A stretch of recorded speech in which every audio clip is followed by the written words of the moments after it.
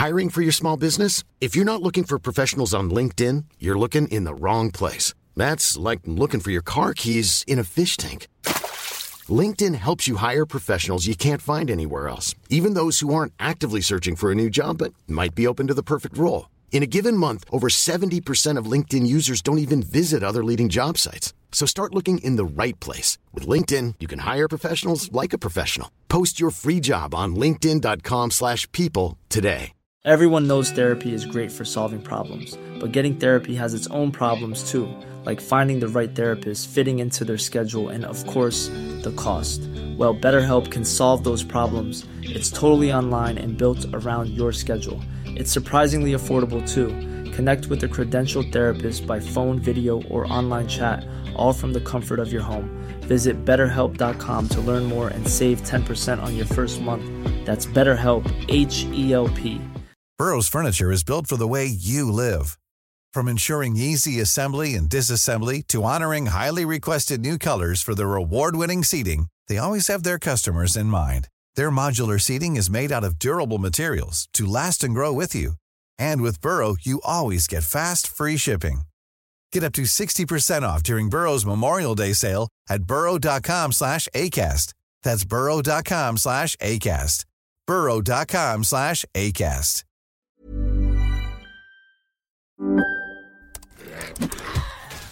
Wait, are you gaming? On a Chromebook? Yep.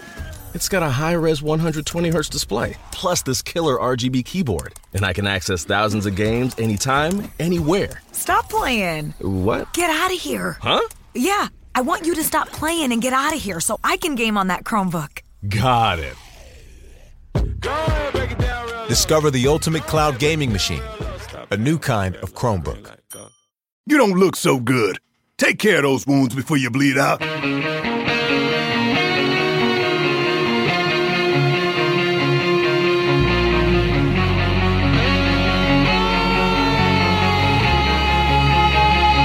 Hello, everybody, and welcome to Core. That's right. This is Core for July 8th, 2022. I'm Scott Johnson with Bo Schwartz and John Jagger.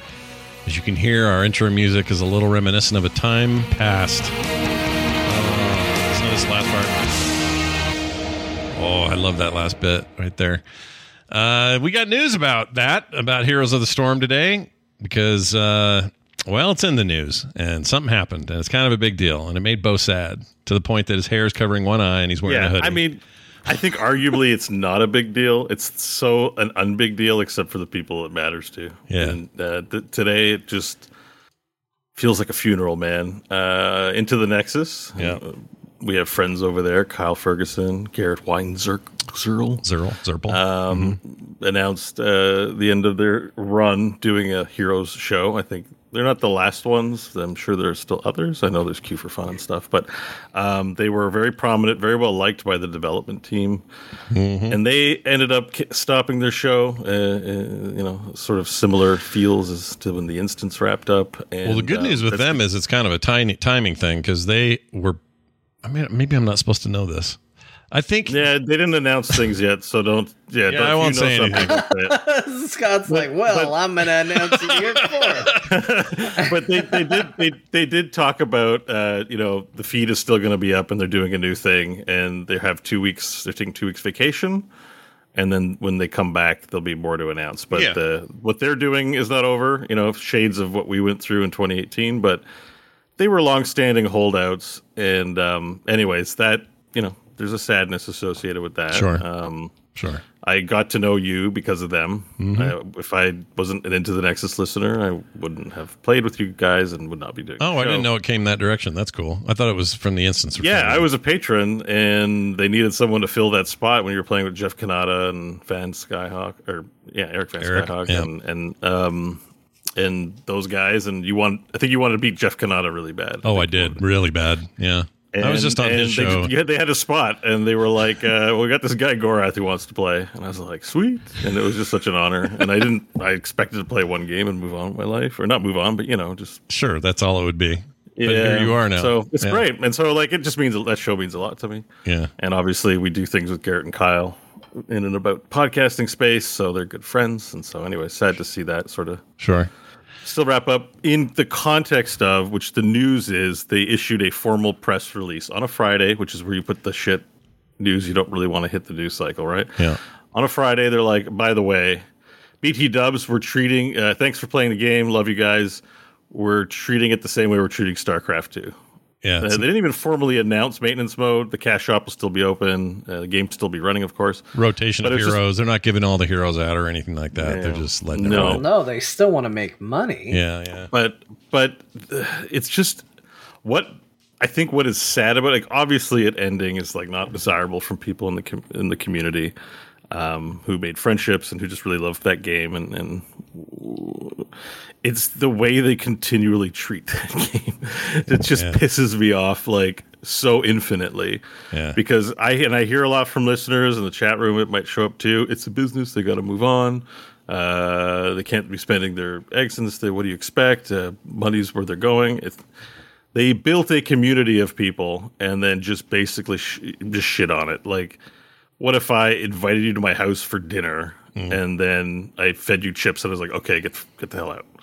They're like, like it just feels they never bring it up at the BlizzCons anymore. Yeah. It's always like left off of things. Like they treat it so badly. Yeah.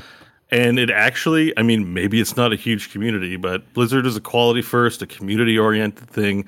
They treat it with such absolute disregard that their own developers, like you said, tweeted today that I don't like their messaging because it feels like there's like this, it's like the redheaded, like it's the kid, it's Harry Potter. It's the kid you keep in the basement, you don't show when guests come over because, ew, they got boogers in their nose all the time. It's like, I don't know. Like, but it pisses me off, and I'm just like, ugh. Like, and so that's why I'm feeling dark and gloomy, and I got my hair down. I'm emo. Gonna listen to some Cure later. Hoodie. Yep. Yeah. That'll be good. Look, if that dinner at your house is ketchup chips from Canada, I might still be down. I might be okay with it. You might be okay. Those are really but you know what I mean? It's just with such blatant disregard, like the overall company has treated that game, and I just hate it. You know, I was on the Wizards of the Coast site, going to take a look at Magic the Gathering Online, see how that thing's still running tournaments. The trade bots are in there. That thing's supported, and you know there's programmers working on it because it's up to date with the latest cards and all the business. No one talks about Magic the Gathering Online. You hear about Arena. I'm like, there's a company that supports its community. I mean, D&D and all that, like, recognizes that they've built communities, and Blizzard has taken the communities they've built up and absolutely just opened their anus and shit every possible piece of poo they could on it. Yeah. And it's infuriating to see, you know, and it's also kind of in the context, and we'll talk about it a little bit later. I really did not like Mike Hubert's interview at the LA Times this week. But you know, the it's just I'm sad. Anyways, you know, it burns your cheese. A hero shower. Yeah, to start off as a hero show, it's just important to me. I was streaming it this week. I miss it.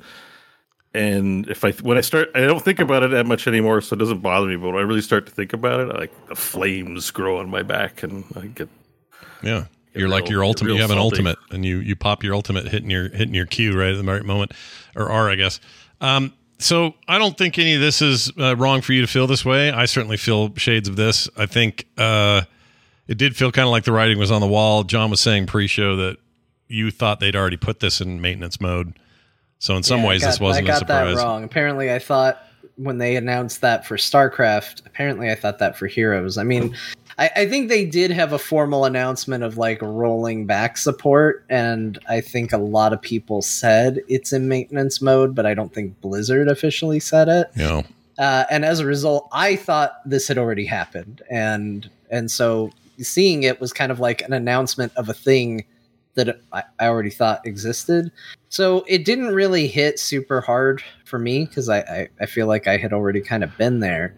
But I do think for a lot of people, I do think this, you know, the game's not over. You know, it's up and running. It wasn't like, hey, we're pulling the plug, you'll never be able to play this game again. It was sort of just a confirmation of, hey, there's not going to be anything new.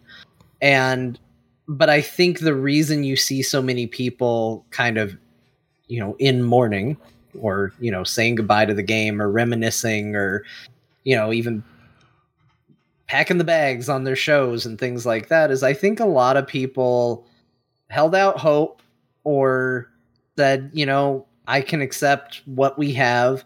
And I think that this sort of thing gives people an off-ramp for the game to finally go, okay, I can reconcile where this game's at. Yeah. Like, they have said it, what I've suspected, I now know is true, and this is where we're at, and this is what's going on. And okay, there's a bit of that. Or, I also think whether that, you feel good about it or not, you can let it go. Sure. I also think that there's a sign here that maybe Blizzard doesn't actually know how to make a long-running community-based, to use Bo's words, maybe another term would be games as a service type thing. I don't think they know how to do it. And the reason I don't think they know how to do it is they could have kept this going. I'll bet you money if there was a small company called the Heroes of the Storm team and all they did was make this game and focus their time on it, that it's profitable in that regard. It's profitable enough to have a company make this game and continue to build on it. Is it profitable enough for something as big and gargantuan as Activision Blizzard? I guess not. Clearly not. But there's a world somewhere, there's a reality somewhere where this game continues on and is a profitable, growing concern that they continue to build and make. I don't think Blizzard has the constitution for it anymore. Now, you could say, well, Scott, if this had been a runaway hit and just clobbered both here or Dota 2 and League of Legends, we'd have a very different conversation right now. Probably, you know, like that would have probably made the difference. But I don't think Blizzard. I think Blizzard's past the point where they can make a middle-sized game and support it. Like, I don't have any confidence in that now. So whatever they announce next, like Overwatch 2 is, I'm excited about that game, but I don't have any faith that that's like they've got that figured out yet. How to add on to it. Overwatch 1 they haven't done a good job of supporting any of their games. Like even Overwatch, and we make the joke here because, you know, I'm a firm believer, and I'll just say it. I've alluded to it. Let's be blunt. I think Overwatch in a big way was one of the nails in Heroes of the Storm's coffin. I think some of it was how they marketed that game. Like, I think the game is genuinely good. I think that if more people had tried it in the right mindset, I think it would have been a huge hit. And I think one of the nails in the coffin is Overwatch. I think both games, when they ultimately came out around the same time, betas and actual launches. And one of those games got all the attention and the focus and all the glory, and that was Overwatch. And I think it cast a very big shadow over Heroes. Yeah. So I'm not a huge fan of Overwatch for that reason. But even the game we prop up as the quote-unquote golden child of Blizzard, like, even that game hasn't gotten support in a long time because they're working on Overwatch 2. Mm-hmm. But okay, like, that's been a while, and it seems like they don't even know what that is, and they stopped supporting it to do that. Yeah. You know, you could make the argument that Overwatch is in maintenance mode right now. And I don't think that Blizzard has shown long-term support very effectively of any of their games, except maybe World of Warcraft. But even that, I think you could argue, has certainly had problems of Blizzard's own making with how the game is supported. Yeah, it's in a maintenance mode of its own definition a little bit. Like, it's just in a World of Warcraft loop that is not thrilling players, but it's making things run smoothly on their end, and I don't think that's how you make an innovative experience. Like, I'm more worried now than ever about, I guess I'm less worried about Diablo 4. It seems like they've got a pretty good plan, but I'm more worried about that survival game they're working on.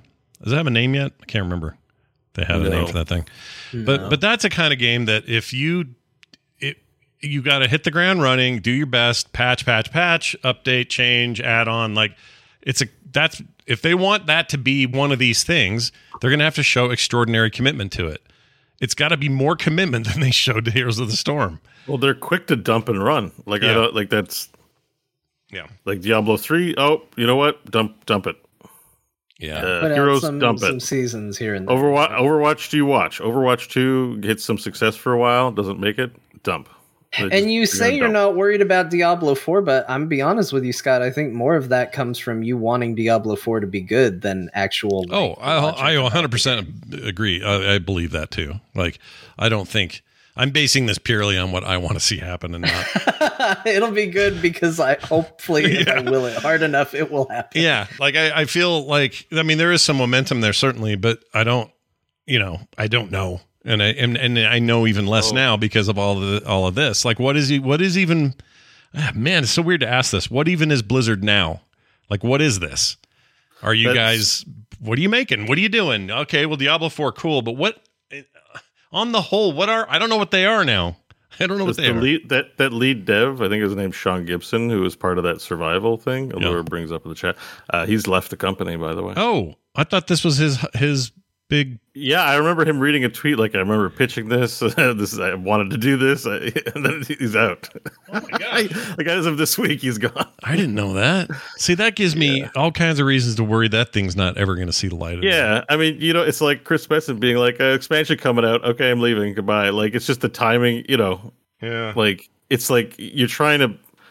Like, for better or worse, the lead dev's kind of an important ambassador for the product. That's a community focused thing. Like, I feel like it's the Activision side of things that doesn't get that the role that these lead developers play in community based games. Like the FF14 guy is a good example. He's not just a game developer; he's a priest. Like, he's there. Like, no, like, seriously, these game devs playing these leadership roles. And I think that kind of thing was started by Blizzard with Mike and with Chris. Like, that maybe they don't realize it. Maybe they felt it was overblown. But these communities have leaders. And these games have communities, and they're perceived as leaders. Ben Brode is the face of Hearthstone. He's the priest. And now all of a sudden, maybe I shouldn't say priest. I should say something cooler because, priests have not a great reputation. But although sometimes Blizzard, neither do Blizzard devs, as it turns out. Okay, hang on.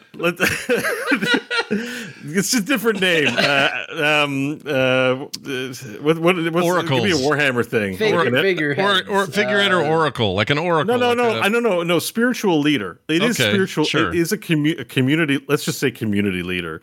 I feel like community leader sounds like such a lame thing that it doesn't evoke the kind of power that someone has when they lead a community with their voice and their presence. And Blizzard games were shepherded that way. When Dustin Browder, we loved him in Heroes, and when he left, we were sad. But we got Captain Adab. We're like, oh, sweet, we got a replacement spiritual leader, a sheikh. Let's just go with Islam. We got a sheikh or a rabbi. We got a game rabbi. I don't think sheikh is a different thing, isn't it? That's not like a Muslim. No, that's what you get at McDonald's. Well, a Sikh or a sheikh. I don't know. I don't think pronunciations are interchangeable depending on how you feel. All right, can someone look that up while I talk? I know there's a sheikh, but I think it's a leader in I think Arab culture, but not. Yes, in Islam, the spiritual leaders are either Sikhs or sheiks. I can't remember. No, Sikh is a whole different religion. You're thinking of Amans. I'm glad you picked something you were an expert on. Hey, no, I have, excuse me, I've fasted for Ramadan several times. I know about the 5 pillars. I'm not Muslim, but I was in a relationship with a Muslim woman, and I've observed my fair share of things. Did they tell you about all the sheikhs? Yes, pretty sure. Oh, I'm pretty sure I have that wrong, probably. Imam. Yeah. I guess I'm thinking of something different, a Sikh maybe from something else. Yeah, Sikhs are those cool guys with the cool turbans. Yeah. Anyways, inshallah. But all right, the Imam. Let's say Imam. The game Imam, Electric Bomb. Yeah, got it. Is an important part of leading the community, and Blizzard set that standard. And the audience for Blizzard has come to like embrace that as part of fandom of a game, as part of the direction it's going. And there's very little of that now. There's always a new face. the faces tend to go. Like even the Diablo lead, I can't remember. I think his name's Louise. I'm just worried about naming anything now because it's going to be wrong. I want to, but remember, Diablo 4 trailer. It was like, wow, that is awesome. And the lead comes up and like, this is our imam. He's going to be with you here to launch. I'm going to place my trust in him. We are going to go great places, and he's gone. Yeah, he's out. How are we supposed to get enthused and feel like we're in a community when people are like, I'm leaving? A good example is Greg. Greg Street? Yeah. Yeah. I was going to call him Ghost Walker, but it's Ghost Crawler.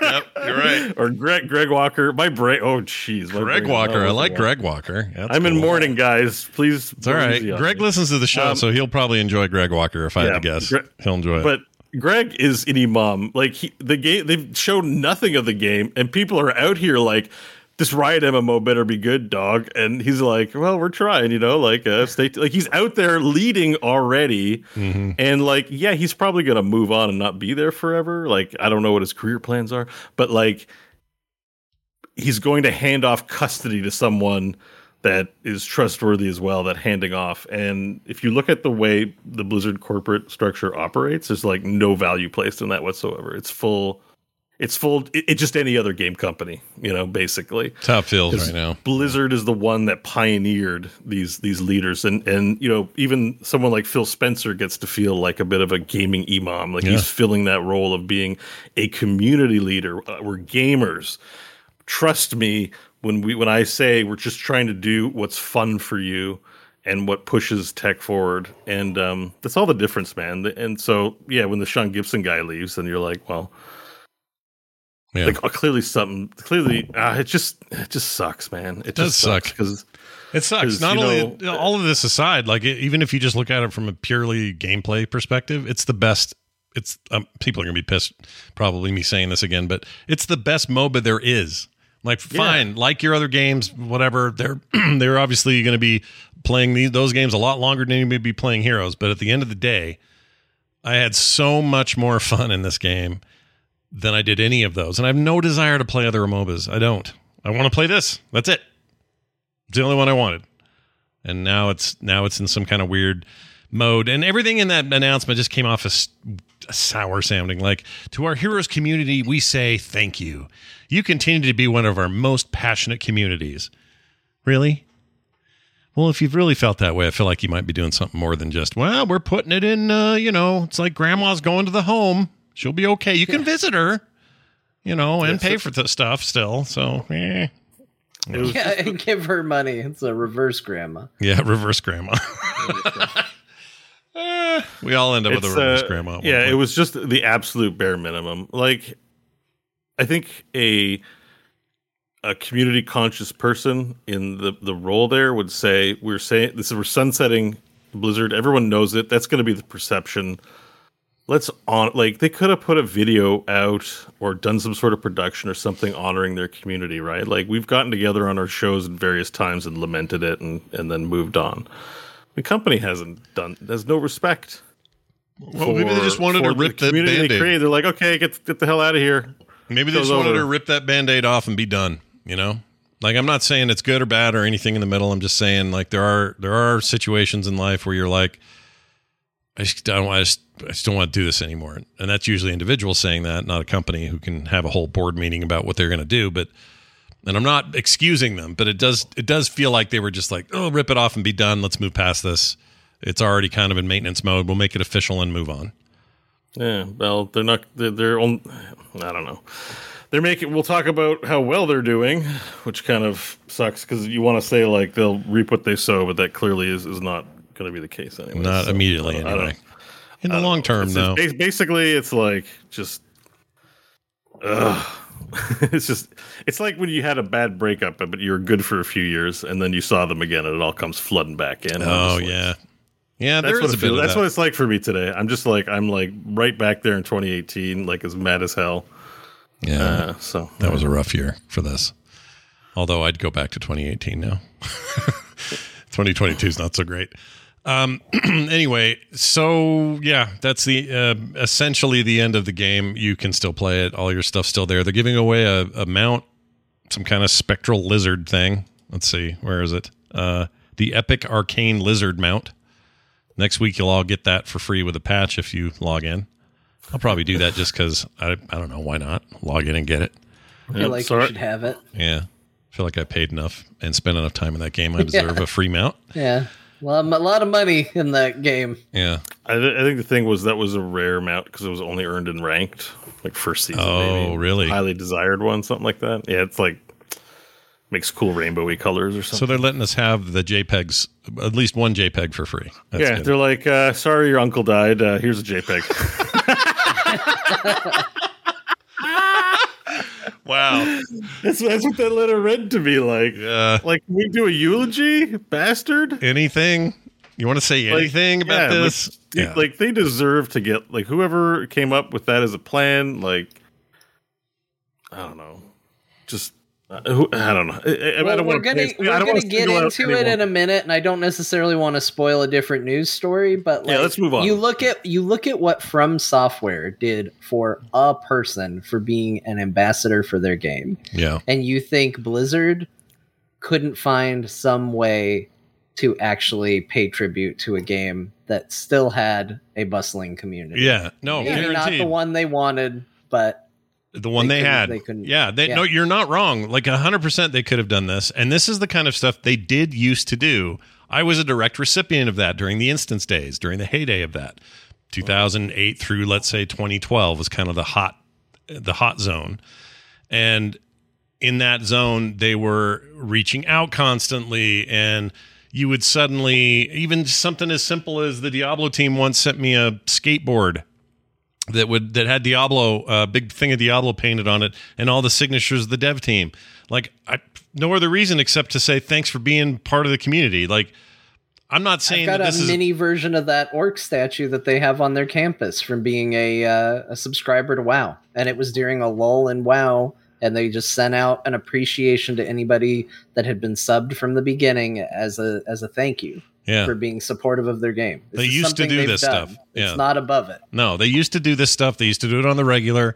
And I'm not saying that that's everything here. That isn't. I think the game and its players matter more than what influencers / content creators did. But there is just a feeling of like, I thought you were my dad and you left me on the edge of the street with my baseball and no one picked me up. It's kind of this weird abandonment feeling. I felt that way in 2018 and I definitely feel it now.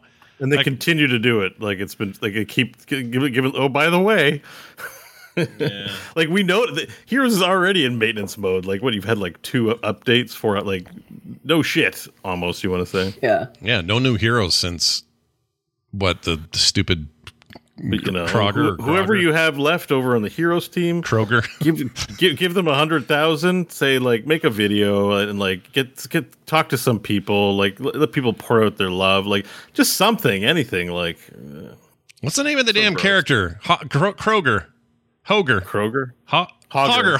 Oh gosh. I was Kroger. Yeah, I was like, what are you listing grocery stores? No, Kroger. Are you listing grocery stores? That is what it sounded like. I could not get freaking Kroger out, or freaking Hogger out of my head. Kroger. That's in China. He's called Kroger. I just spent like a gnarly 24 hours with the like worst vaccine reaction ever, and I feel like I don't know anything on the other side. I feel like I don't know anything. You're doing great, buddy. Keep it up. Yeah, thanks, man. Here. Thanks, man. Well, anyway, Heroes of the Storm, maintenance mode. That's the way it goes. Let's get to the rest of this stuff. All right, so one thing I wanted to mention at just the very top of the show, I think we all dabbled early on when this thing hit Game Pass back in the day, and there was some excitement around Outriders, kind of a looter shooter deal. Some compared it to Destiny. I don't think that's a fair comparison, but whatever. Anyway, it was a thing. And then I just kind of fell off of it, even though I really enjoyed it at the time. But there just seemed like to be an attitude about it, and people were being pissy about it, or I don't know what the deal was. My history with this game, I haven't played it, but this is a game that got me a lot of negative feedback from this show because I said, of course it failed. It looked like it was going to fail from minute 1, and it's unsurprising that it was received poorly, which I still stand by. Well, it didn't fail. For the record, it's got a excitable player base that's stuck with it. I thought we had an article about how it didn't meet expectations even with Game Pass. Square Enix dumpstered it. Yeah, well, Square Enix says that about everything, though, as we've learned. That is true. Yeah, that is 100% true. Yeah, you think Blizzard's weird. So anyway, it's been going strong, and they had a big update come out, and I just wanted to put it out there that I played a bunch today while I was sick, and it's fun. It's real good. Yeah. It's called World Slayer now, and it's called Outriders, World Slayer. And they added a whole bunch of stuff and put in a bunch of quality of life stuff and some transmog stuff, which made me think of John. And man, it plays good. That game's good. I like it. Oh yeah, I think I might queue it up for an install because it didn't run that great on my PC. It will now. Before, and it'll run a lot better. So yeah, you should. You should check it out. And the patch I'm mentioning, this World Slayer content, is all free. It's not DLC or anything. It's just it isn't an X-Pack. It's just free DLC. Just a free update. Shit. Yeah, and it's good, super good. They did better than Heroes of the Storm. They basically canceled this game and then gave the DLC for free. Gave it a whole update. All Heroes is like, hey, you get a mount. Yeah. Anyway, I'm enjoying it. So I did that because I didn't know what else to do today while I was trying to convalesce, and I did that. So a lot of fun. All right, let's get to some stuff here. Chad says it's $40. Is that true? The game is if you don't get it on Game Pass or don't already own it, but the update is not. The update's free. I got it today. Really? Yeah. Well, on Game Pass it is. That's where I'm playing it. Nobody's believing you. Oh, okay. Yeah, Game Pass. So I own it outright. I think that's the difference. Yeah, but if you own it, I think you get it. Yeah, the World Slayer upgrade, $52.99, mostly negative on Steam. Well, wait, how come Game Pass got it then for free? Well, so Game Pass usually doesn't do the DLC. Usually it's a buy more, but maybe that was something they did different. Yeah, I got it all. But everyone's saying it's $52 for the World Slayer DLC. Well, maybe I won't be installing it. Maybe you won't be. At that price, maybe not. Guess what? Don't worry about it. Nobody else will. That's not true. People are playing that game. There's plenty of people. Look, there's probably more people playing that than Heroes, which bums me out to even say it, but probably. A lot of it is just they're saying it's really poor value for the money, but I think it's because it's they try to do the Destiny thing here and charge $52.99. Yeah, I thought that was just I'm looking at it right now on Game Pass. I can get the game included with Game Pass, but if I scroll down, Outriders World Slayer, $47.99 with Game Pass. With Game Pass. So maybe what they've done, I'm playing, okay, so you get a bunch of the features as part of it, but I don't have, because I'm not there yet, I don't have the campaign content. That must be what that is. That's probably what it is. Okay. It's probably, they did it, a lot of games will do an update and then the content is, Yeah, so all I can speak to, I guess I can't speak to the value of that content, but I can speak to the value of some of the stuff. They re-rolled the way loot works. Can't say words. They basically kind of call it their Loot 2.0 sort of. And I don't know, I just had a really good time with it. So if it's, I don't know. It's a good game. Like I thought it was good. Yeah, I liked it. So I can understand why you'd say it was good. John? I have no opinion on the game, to be clear. I haven't played it. I'm just saying that I'm not surprised nobody else played it. Well, hang on. All right, hang on. Since it's an issue, we got this. Let me just look at Steam charts here. Look at concurrence. Steam charts, Outriders, and let's see. 30-day average is about 3,000 people. So that's not too bad. The scale of games we're talking about is not very high, but it's still there are people playing it, I guess. Sure. The review on GameSpot says the World Slayer review pleasantly altered. That's how it felt when I got in. That's how I feel when I wake up in the morning. Yeah. It says, with an expanded endgame, new difficulty tiers, and new story content, World Slayer adds a lot to Outriders, even if none of the additions are mind-blowing. But I don't know. It felt refined to me, and I enjoyed it. So far. I mean, I haven't done that much, but... Yeah, I mean, there's a healthy amount of players. I'm looking at 1 year now, and it's, the 1 year average... It dipped down below, but there's still like people playing it. Yeah, I don't know why it got. But I don't know why it got. I don't know why it has the ire of people. I don't understand it. Like because it has a generic name. It looks like Anthem meets Destiny. It doesn't have anything that immediately stands out as unique. It didn't seem like it got supported. It didn't get great reviews at launch. There weren't a ton of people playing it. Yeah. And it just disappeared into the ether of video games. Yeah. Again, none of that is a statement of this game is bad. That's just the sad reality. I could say the exact same thing about Heroes of the Storm, and I love that game. Yeah. But here we are. Yeah. Like it's the sad reality of video games. It came out in the shadow of bigger video games. It didn't do anything to really stand out. It didn't seem to get a lot of attention. It's not in the bad titles club because I think Outriders is actually a fine title, but it's generic enough that it doesn't stand out. Yeah. And I think that unless the game was spectacular, it's hard to make a foothold when you have a lot of things going for the games that are the big names. Yeah. I think what struck me as interesting about it then and now is I like the third-person combat versus first-person, and I like the ability system in the game where you do your wackiest shit because it comes fast and furious. Like your cooldown timers are pretty short, and so you're always like ripping the ground a new hole or impaling a dude or ripping the ground a new hole. That's my favorite. Yeah. Screw you, ground. Take that, ground. Yeah, I love that stuff. So anyway, well, whatever. It's a game. It exists. If you want to play it, go check it out. Check this out.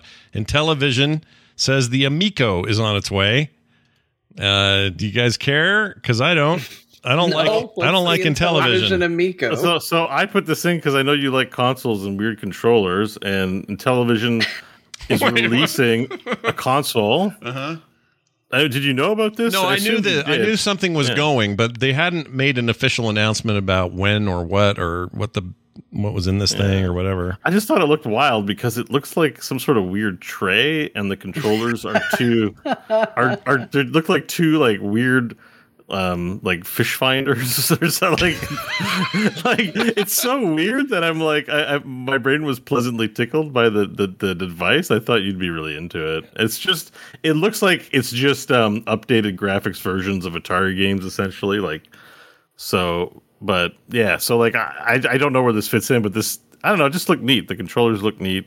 They're basically doing an Atari VCS move here. Atari VCS, similar deal where it's actually capable of running higher fidelity stuff, but then also giant collections of ancient games. I assume that these will be here as well. The problem I have with Intellivision is just that it was always kind of garbage. Like it was never. I understand there's a lot of love for it for certain people. I had one growing up. It just, it looked like shit. Those controllers were basically just data pads, and they were terrible at controlling anything. Like the soccer game I had, which was kind of a cool game. A, looks like garbage, and B, controlled even worse. So I just don't know why there's like in the modding scene, there's not a ton of love for this stuff. It's just sort of like, okay, freaking Intellivision. All right. It existed. Yeah, like I can understand that. Like I said, I was vaguely aware of it, and when I saw it, I was like, well, that's a wild looking system. Pretty weird, yeah. Yeah. It was weird in the day, it's weird now. And they're playing, all these minis, like I was holding up this PlayStation Mini earlier. These are all, everybody's super stoked about these right now. They love the idea of bringing this nostalgic tiny thing into your house that's even a more capable device and running 30 games off of it. There's just something cool about that. But I'm not sure the Intellivision crowd was pining for it. That's all. I guess what's really weird about this, so this video I linked to, it's in the Intellivision YouTube channel, but it's an unboxing video, but it's not released. Yeah. Because it's not ready, but they can unbox, like... Unboxing a prototype, I guess. I guess so. I guess what I'm saying is I think that's a weird decision. It is weird. I just think I'm like, so it's not available, but you have a fully printed box with art and like terms and conditions and warnings and shit. Like the box is ready to go. And it just yeah. So and there must be also supply chain things or something, I guess. It could be, but there was also some controversy about how it was funded, and I don't remember what that was, but there was some kind of like weird investor stuff, and somebody got investigated for something, and it was this weird thing. They also turned off comments. That's a weird move too. Yeah. Well, I don't know, something about it's weird, dude. Something about the whole thing is funky. I can't quite get my head around what it is. You know what? Now that I'm watching this video a second time, I feel sort of I don't know, but it is a neat little device. Yeah, it's got stuff. The games look like, oh my gosh, they got some bad ones. Like, what Dyna Blaster is basically, I think that's just Bomberman. Bomberman, yeah, it's Bomberman. You got Bomberman. Dino Blaster. See, this is in television. This is the brand. Just weird shit named weird names, and so that if your mom wouldn't get your Atari, she got you this, and you just had the to very live with definition of "we have blank at home," and then that meme. Yeah, I hate to say it, but yes, that is correct. All right, Gamescom coming up. Turns out people are going and exhibiting and doing showcasing and stuff like that. And here's some of the people that we know are going. Nintendo and PlayStation, they are not going to go. Microsoft is going. Not a surprise. Yeah. Electronic Arts also not there. But MS going, Microsoft going, Xbox stuff going, Ubisoft, 2K Games going. Here's some others. 505, Aerosoft, Amazon Web Services. AWS is going. AMD, BenQ, like we don't care about most of these because they make hardware and accessories and stuff, HyperX and so on. But some interesting publishers, THQ Nordic, Team 17. NetEase is going to be there, so yeah. They said Blizzard's not doing anything, but NetEase does Diablo Immortal. So yeah, maybe they'll do something with that. Never know. Maybe they'll announce some new loot boxes. Yeah. Koch Media is going. Samsung, Sega of Europe, TikTok.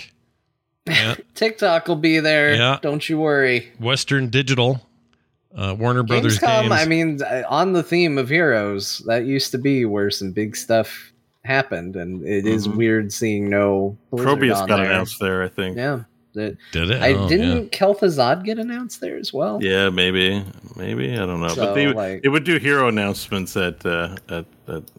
I want to say World of Warcraft Legion was maybe announced there. Yeah. Yeah, I think it was. Yeah, I think you're right. So. Yeah. It was the teaser trailer with Illidan and a green gem. That's right. Yep. And some of those guys, Chilton and those guys, kept around and talked about it. I think maybe Metzum was there. Because that was a big year, because you're like, they don't just announce things at BlizzCon. They did it at Gamescom. Or actually, Metzum wasn't there, because Metzum was with us at at Nerdtacular the year before that. No, a week before it. It was a week before a week before Gamescom's announcement. Chris was in Salt Lake at our event, trying to deny rumors and things that people were talking about with him. And we played a fake trailer for the movie and the game, because I had Liam sent me some audio and played Illidan in this audio. And I could see on Chris's face that we'd maybe not crossed a line in like a negative way, but he was like, how do they know that this has anything to do with Illidan? They know. So he was a little freaked out that year. But no, Greg came 2017, a couple of years later. So I guess Greg was already at Riot by then, I think. Right? 2014, I think he left. Yeah, that's right. Yeah, I think so. Yeah, because when he came to our live show and made the stink about Warlords wouldn't let you fly until end of expansion or whatever the heck it was. It was the first time they were pushing that, and everybody lost their minds. And then he quit. It's like, out of here. That's it. All right. Hey, John, what's going on in Final Fantasy 14 here? Stupid stuff. We'll talk about it. It's dumb, but it's kind of that entertaining kind of dumb. Yeah. So an erotic role-playing Discord server. Oh my lord. Got 4 billboards to advertise a party they want to have in Final Fantasy 14. That was awesome. And So cool. and so they did. And normally that would just be the end of it, and it'd be a dumb thing that people did. But the problem is, there's a couple problems with it. One, they used Square Enix's official Final Fantasy logo for their billboard, which is makes it seem like it's endorsed by the company, and it is not. Yeah. They also used data mined outfits for some of the models on there, which data mining and altering the game files and stuff like that is very much against terms of service. What? So that made a lot of the players mad, because it's Final Fantasy exists in a weird balance. Mods are not allowed in that game. Let me be clear. I use mods in that game. Yeah. It is a very stringent don't ask, don't tell policy when it comes to mods in Final Fantasy. Yeah. You use them. You don't tell anybody you use them, even though I just did, but it's fine. You're in trouble now, John. Hold on. you don't- Final Fantasy. Yeah. Hey, look, I wanted to start over again. Hello, We can Japan. start- Yoshi P, You don't, get me you don't Japan? ask about it. Yeah. You don't tell anybody about it, and nobody knows what's on your computer. It's your business. Like, Sure. that's kind of the official policy. So whenever people start talking about it and making a big deal, everybody gets afraid, because all we are is like one big bad event happening, causing them to go, you know what, it's not worth it. Now we are actually going to come after you aggressively about these things in a way that we didn't before. And this kind of happened recently because there were some people streaming the game with clear modifications running. Bans got handed out to prominent streamers. They got very upset about it. It was a whole big discourse. And so the community can get a little sensitive about anybody that's like showing off modded hairstyles and, you know, data mining stuff and stuff like that. So the players got mad at this group, and this group decided, instead of going, yeah, we may have made some mistakes, doubled down and insulted everybody that was mad at them and basically told them to go F themselves. Wow. They barricaded their server? So now the players have created a barricade in front of the guild house. Last time I saw people check in on it, there were a bunch of people. This was before the barricade of cat girls. But there was just a bunch of people playing dead on the front lawn of their guild house. And there was somebody, a bard, sitting out front just playing doot doot doodle doot doot doot doot doot doodle doot doot doot doot. And they were just, that's what they were doing, and that was their form of protest. And how can they actually physically block anything, though? It's you clip through people they in the can't. server. You just walk through it. I don't know why they're doing it, but they're doing it. Yeah, that's why I was asking, because part of it seemed like they were barricading. Yeah, but they're No. you can clip Server, through everybody. like, with- Everybody's clippable, right? I think. Yeah. Although technically, I think what they could do is, if a bunch of people that just wanted to protest the event showed up, I think there are like population limits that they might be able to hit, at least indoors. No. But outdoors would probably be fine. I don't know. It's Oh, okay. So it's to fill up the servers. yeah, it's a silly thing. The community's mad at these guys. I think it's mostly because they did modding, and because instead of going, yeah, we shouldn't have done that, they doubled down and basically insulted everybody. So it actually goes really well with what Bo said last week. You know, don't wrestle a pig. That whole business, like, I think that's remembered. You I think remembered. that's. I think that's don't pretty wrestle apt. a pig and something. Yeah. Yeah, don't wrestle a pig because you both get dirty and the pig likes it. Like, Yeah, that's. there you go. I think this is an apt thing. I think everybody should just let him have the party. Here's the thing. Do I think those billboards will work as an advertisement? No, there's way too much text. If you've seen the billboards, they're terrible.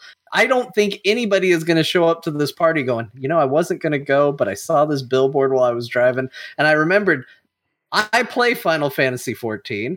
I'm not doing anything on Friday night. I know which server I need to transfer to. I know which district I need to go to and which housing plot this party's happening in. I'll be there. Like, nobody's going to do that. But what it did do is it did cause a big stink. Everybody knows it's happening. And I have to admit, even as somebody that's just like, this is so stupid, I'm like, should I go check it out though? Kind of want to look. I could. Yeah. Like there's a part of me that's like, I should just go see what's happening over there. So I think in the end, it will ultimately completely work. Yeah. Here's the thing, though.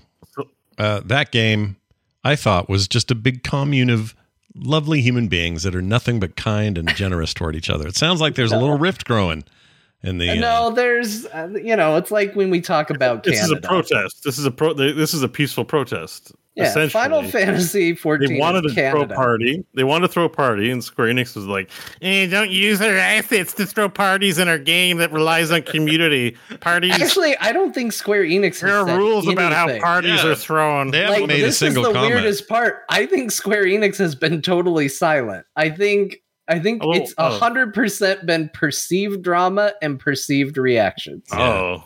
Yeah. Oh, really? It's the player base assuming, because again, based on John's earlier comments, back in the day, there were some banned streamers and all that stuff based on mods and things. So the feeling is that Square probably doesn't like this. It certainly is against terms of service. And maybe it's don't ask, don't tell for the moment. But these people are deciding that they're going to be the police. And but it is a rift. So it's the partiers versus the narcs. Like narcs and like partiers. People were trying to narc, and they're like, "Oh yeah, well you narcs can't play on our server. Then we're gonna." I don't know. I'm with the party goers, man. It's an online world. Have fun. Yeah. I don't think Square will say anything unless they can figure out how to make NFTs out of it, and then they'll have lots to say. I mean, maybe they quietly go after him for the billboards, but it's not going to be some big public thing. They're not going to wade into the debate on Reddit and be like, let me tell you what we're going to do about these billboards, brother. Like, they're just going to quietly go, can we figure out who these players are? We need to stop this. Like, that's it. Yeah. That's about it. Yep. Well, there's that. Thanks for explaining. That's why I put it in there. No, I like it. It's a really dumb thing, but it's funny dumb. I love the idea that people got billboards for their stupid Final Fantasy party, which is an aspect of the game I do want to check out at some point. I tried once, but I did not go to a popular party. And much like me in real life, I want to blend into a party. Like, I want to just be a part of the crowd. I don't want to stand out. Same. And I showed up and there were only a few other people. And so I stood out very much. So I just acted like I just Abe Simpsoned. I just went in, put my hat on the coat rack, looked around, grabbed my hat off, and walked right back out the front. I know how you feel, John. I've been going through a lot of that myself this week in VR chat. Oh, yeah. I cannot wait to get to the VR chat talk. Because Bo has been places, man, this week. Places none of us have been. I'm excited about this. All right, there's that. Hey, let's talk about Mike Ybarra again. Although you wrote Ybarra. I like that. Ybarra? It's A. It's Barra. Okay. It's fine. Look, I barely know my own name today. You barely know your own name. Anything. You say that, but everybody's just going to remember the shakes. Yeah, that's true. You can mess up every word, and I guarantee the first comments are going to be like, why is Bo talking about shakes? Shakes. What's the deal with shakes? Making me want to shake. Anyway, Mike Ybarra defends microtransactions, saying it's only at endgame. They're earning $1 million a day right now. That's even after Apple and Google's cut, because that's how that works on those two platforms. They both get their 30%. And then the remaining 70 goes to the developer. They're making over $1 million per day on Diablo Immortal. Hasn't launched in China where it will really do the big numbers. That surprised me. I thought it was already there. It's actually currently blocked in China. We don't know if it's ever going to launch in China. Currently, China has turned around and said nay to it, which is surprising. But right now there is no official release date planned for China. So NetEase, which is Chinese based, right? And the whole point we're past what they announced, and then they did a delay, and we're past, I think, the delay now at this point. Okay, it's weird, man. I thought there was an update on that. He also says that it says. Oh, go ahead. The delayed its release, Hong Kong, Taiwan, July 8th. Well, we're past the 8th. Yeah, we are past the 8th. It would be today. It would be they're past the 8th. We're on the 8 here. Yeah. So. Yeah, we're nearly past it our own selves. He reports that 50% of people are playing the game that have never played a Blizzard game before. I don't think I believe that, but whatever. I actually would think that was low, but really? It surprises me. I think because it seems like a game for people that don't understand, and Yeah, but the name Diablo, that's the cachet, right? That's what gets you he's in. counting us too, who played it for 30 minutes. Remember, the game hasn't been out that long. That's true. I hate that I'm. So everyone that's in the Blizzard community or would just try, like we all tried it. So we got tagged on a login. We part of those numbers. Yeah, oh man, they got me. They did. My Joanna that I made. They got you, dude. What you Killed gonna do? 5 spiders and quit. But the true hero of our ages, a crusader that went into the swamp, fought 5 spiders, and was like, "I'm done. I'm out. This game's stupid." there was one particular part of this interview that really aggravated me, though. What's that? And I need to talk about. So let it's it an out. interview with Mike Ybarra in LA Times, and he's saying a lot of stuff. And far be it, I called Imams a sheikh today. Like, we've all been wrong and said incorrect things, and you don't want to get held to a full judgment based on one thing you said. Sure. And so I don't want to do that to Mike Ybarra. But in the interview, he says microtransactions are really only endgame for Diablo Immortal. And that is patently false. Is patently false. I was offered all kinds of things in like up to level 20 or 25 that I played.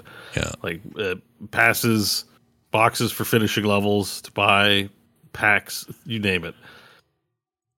That is disingenuous. That is not real. Like, so basically this is a person that will speak that corporate speak that is not truth. And it's noted, in Telltale when you do something like that. So, Bo will remember that. I remember that you said that it's not a big deal, man. It's a free-to-play game, and monetization only comes in at the end game, dog. You guys are all going crazy for nothing. Like, nope. There were sales offers were made, disrupting my gameplay. His language allows for that, and I'm not saying he's right. I actually think it's worse that they say that corporate speak is like this, because when he says the philosophy was always to lead with great gameplay. He doesn't say the game absolutely does that and nothing else. He's saying that was our philosophy in the beginning, and make sure hundreds of millions of people can go through the entire campaign without any costs. Still also true. You don't have to pay a dime if you don't want to.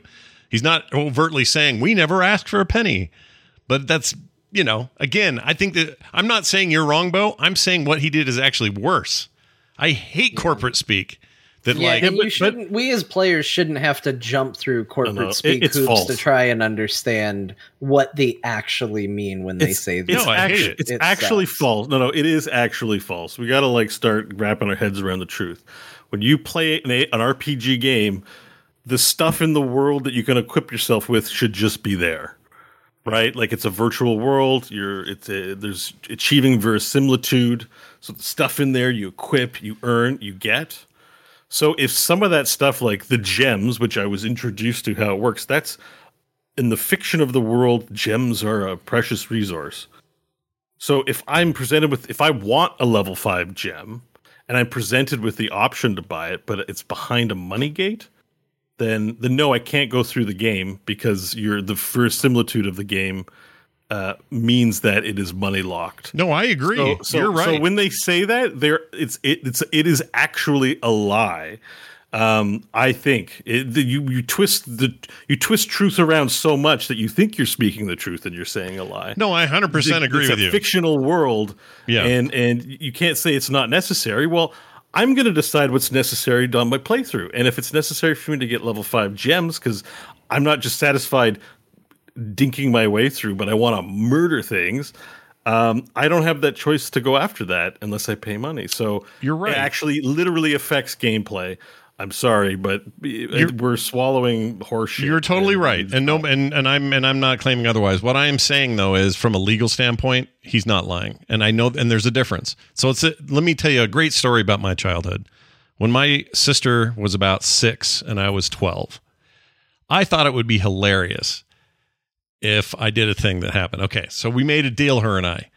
The deal was, if I cleaned, what was it? Oh, if I picked up dog poo for a week, then she would do my dishes nights for a week.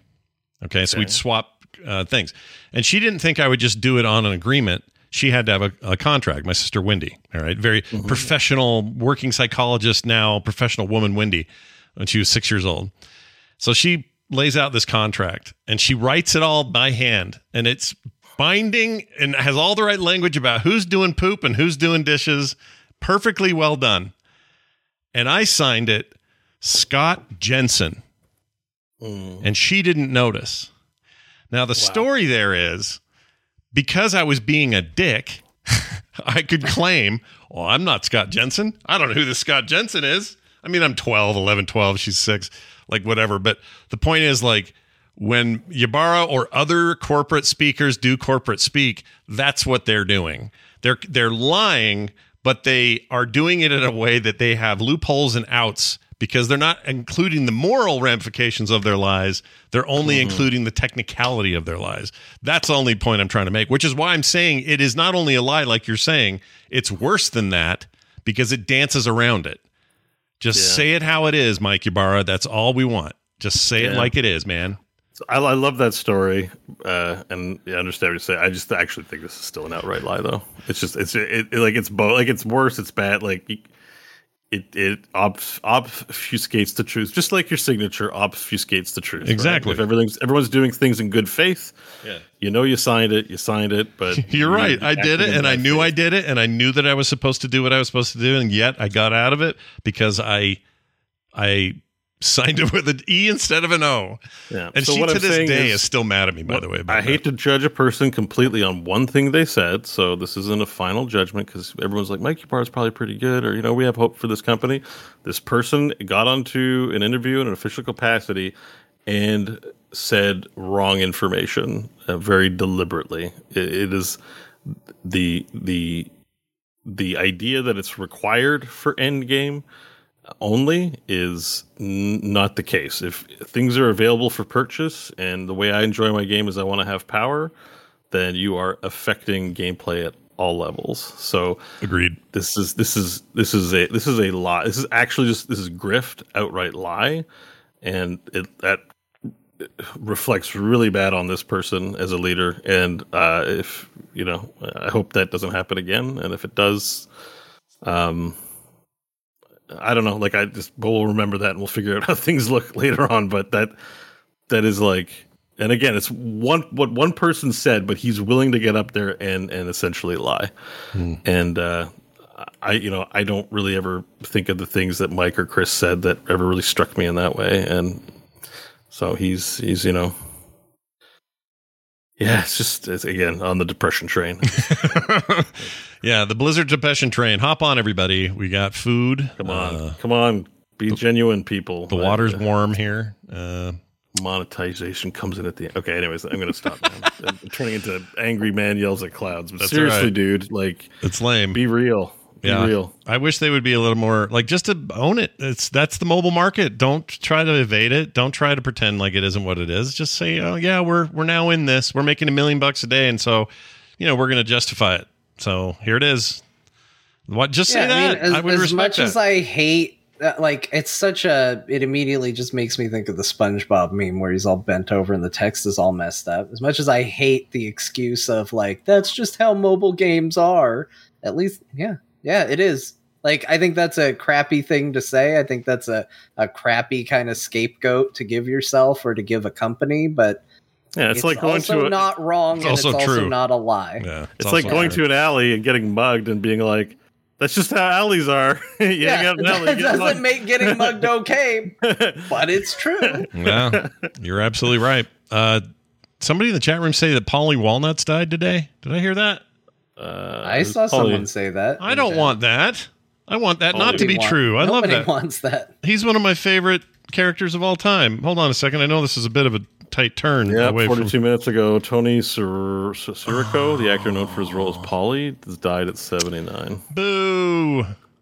Yeah, man, every day. He's so good. Oh my gosh, the character of Polly, one of the greatest things ever done on TV. Yeah. That sucks. All right, well, I want to go back and rewatch The Sopranos. I was just young enough when Sopranos was coming out to not, I think, fully I loved it, but I feel like I would appreciate the story overall a lot more now. Chat room says he did 3 gangsters in a row, so I know about James Caan the day before, and he was in Godfather, got an Oscar for it, supporting actor Oscar. And then who was the other one? Who's the third one? I don't know who that would have been. I've been really. I watched Goodfellas. Goodfellas. It's what's his name? Ray Liotta. That's the other one. Yeah. Yeah. Boo! I love that movie so much. Indeed. All right, moving on to this story from Software. Okay, now let's look at a company doing a nice thing. All right. Yeah, this is a good story. It's positive. It's very positive. From Software sends gift sword to Let Me Solo Her, a player that a player you can summon to help kill Malenia for you. Or Milena, I think. Wait. Is it Millennia? Because there's more than one Melania type name. There's Melania and there's Milena. Everybody in the damn game has the same Millennia. name. Like really a thing. Yeah. And sometimes they're the same. Sometimes they're the same person with a different name. Yeah. Sometimes they're not. Sometimes two people with two different names are the same person for some reason. Let me tell you, I don't know what George R. Martin was doing.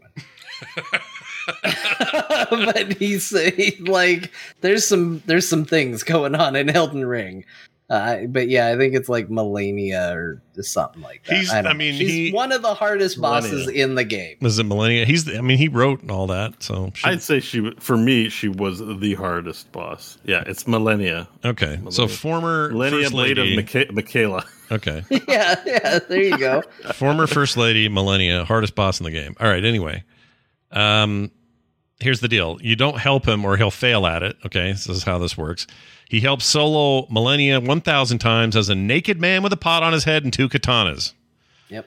And they sent him a gift sword, and that's pretty awesome. Yeah, so I think she is the hardest boss in the game. Like, objectively speaking, I debate that, but like, I think so. Yeah. But I so got going very lucky. Yeah, some of us got lucky, but it depends on your experience with the lifesteal. But certainly fighting it as a naked man with no armor, I think even like level 1 potentially. I'm not sure the details, but in the game when you go to fight a boss, you can summon other players to just help you, and the person who helps you gets some rewards. So when you summon someone and they got a pot on their head and they're naked, you think you're getting trolled, right? Yeah. But his name is like Let Me Solo Her, so you're like, okay. And if you don't help him, he'll style on you like this is how good I am. I can kill the hardest boss in the game with nothing but 2 katanas and a pot on my head. and I'll do that for you because it's so hard. It's like my public service to you. Here you go. Easy town. There's your difficulty slider in Elden Ring, by the way. Did you use Let Me Solo? Yeah, did you use them or not? There you go.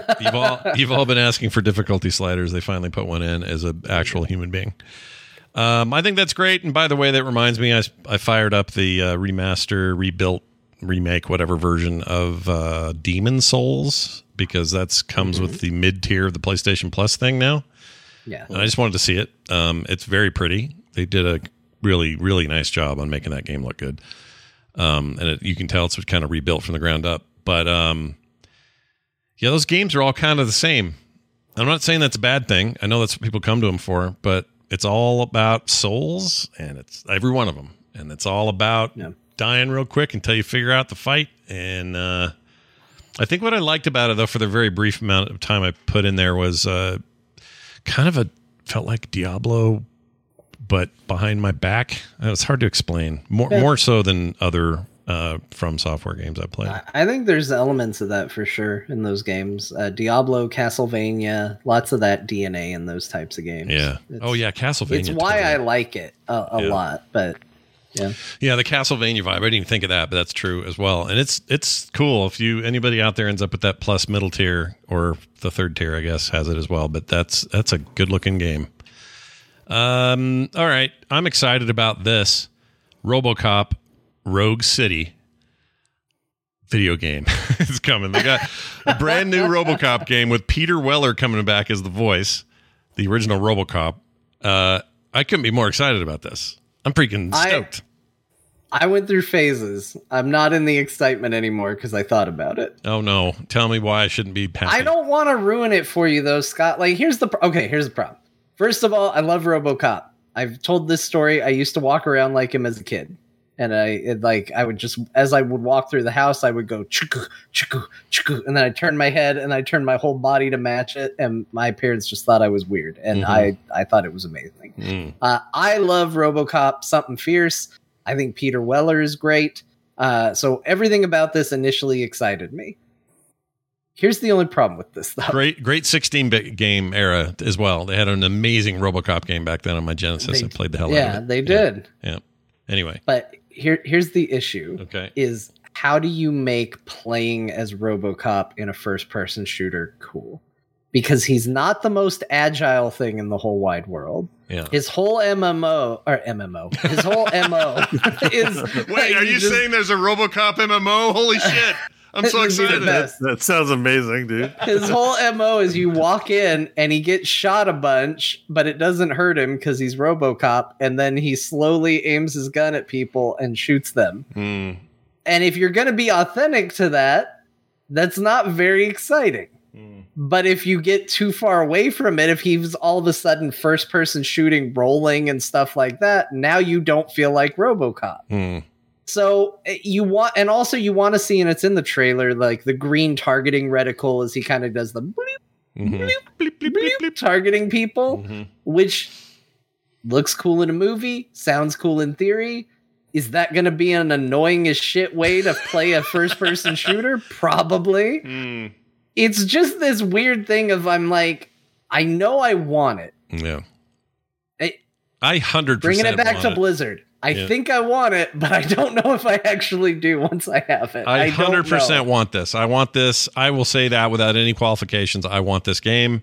I trust them to figure it out, and if it's bad, fine. I'll say it is when I see it. But I have no early problems here with what I'm seeing. This looks really good to me. They can mechanically make it interesting if you are a tank, but you do have, there's a limit to what can be done. So you have to do the combat chess thing and pick off the hardest targets first, that kind of thing. Yeah, almost like a walking shooting gallery kind of game, potentially. Yeah. It does have Ed 209 in it, which, I mean, like 90% of your problems right there are solved just by putting him in there. Should make him stop motion, though. That'd be cool. Oh, Ed 209 is still the coolest looking thing. Oh, he's amazing. And that whole, you have 15 minutes to comply, and then the guy's like, okay, I'm complying.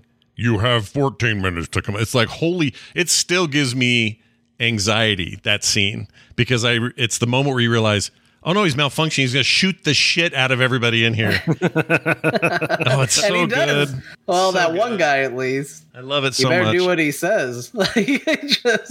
Plus, he's just and Peter he roars Weller, man. like a lion for no good reason. Yeah, that's true. That was weird. But I love Peter Weller walking around going, drop your weapon.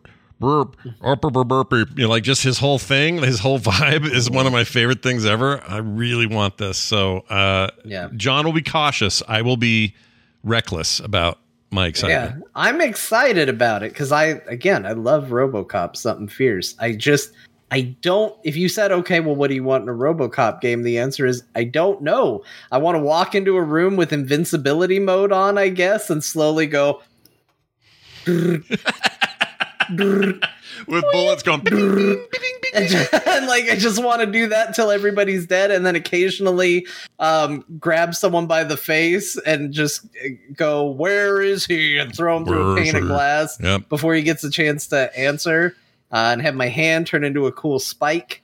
Oh, what if they had Red from That 70s Show come back as the bad guy? That'd be cool. How would he come back? He's very dead. Yeah, he's super dead. But I don't know when this is set, right? I don't know when this is. He could be the Nemesis Robo-Red. Red. He's sure they made him a robot. Yeah, nobody dies in RoboCop land. They just have RoboCop versus Robo-Criminal. I wonder if they'll have any of the weird commercials, or if I'll get to run over some guy who's been in the toxic waste and he just smears all over my windshield. Like, there's so many things about RoboCop I want to see represented here, and I don't think we'll get it all, but. The mini game where you have to pick the right spot to shoot through a lady's dress so you can hit the guy in the nads on the other side. Right in the nads. Oh, yeah. They got to do stuff like that. Hell yeah. Absolutely. Yeah, with like particle effects and the little pieces of material. And don't forget the spike that he has in his hand, too. Yeah. Right? You can just... Doesn't he use it to like program stuff, too? Like to stick it into a computer? Yeah, it's a data spike, but he but somebody was like, hey, what if a cool spike came out of his hand to kill people? And they're like, well, why did we give him that? And he's like, no, he puts it in computers most of the time. Oh, and if they drive it, someone in the chat mentioned the Ford Tauruses. That's what all the cop cars were. That was a big Ford tie-in. I want all Ford Taurus future cars. I thought those police cars looked cool. They did. Just to be honest, I think they looked really good. They did look cool. It was a good use of the Taurus body and stuff. It was stupid great. I love that movie. I want to watch that now. A lot of Verhoeven and video games happening lately. Yeah. Starship Troopers also got released. Oh, yeah, that's right. Yeah. How is that? The little RTS thing, right? I don't know. I just saw it, and I'm like, more games that I didn't even hear about, we didn't even talk about, but here's a Starship Troopers Terran Command game. Looks like an RTS, I guess. Oh, I love Starship Troopers too. I do too. Those movies are so good. Yeah. I mean, they're bad, but they're good. They're bad good. Yeah. But they're properly lampooning the thing. The thing is when I saw Starship Troopers, I was at an age where I didn't know it was lampooning anything, and I was like, maybe I want to join the military. Yeah, and Verhoeven, I've yet to see a movie of his except maybe that stripper one in Vegas. What was that called? Showgirls? Showgirls. Outside of Showgirls, I don't think there's a movie he's ever made that I didn't just have a great time watching. Like Total Recall. Showgirls? Yeah, I saw Showgirls. That sucked. It is a hard movie to watch. I think it sucks. It's not good. I still don't know if I've seen all of it because eventually you just get embarrassed for yourself and walk away from it. Yeah. Usually when they're in a pool, but yeah, and that girl from Saved by the Bell, she couldn't be more naked. It's just like it's a 90s kid fantasy movie that just, I hated it. I didn't enjoy it at all. But everything else he's ever made is great. It's all great.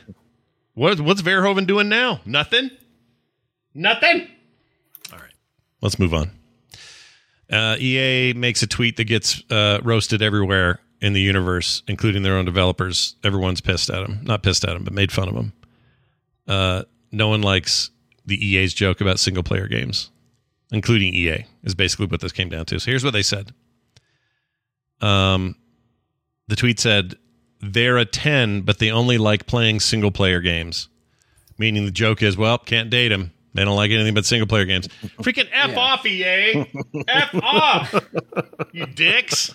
That's a dick thing to say. That's lame. And who knows? I don't know who your social media guy was that day.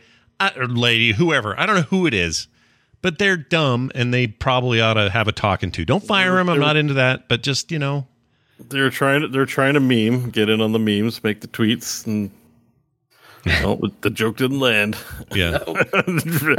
Joke super didn't land, especially with just how much single player games they have and how there's a lot of complaining about, BioWare stuff suffering at the hands of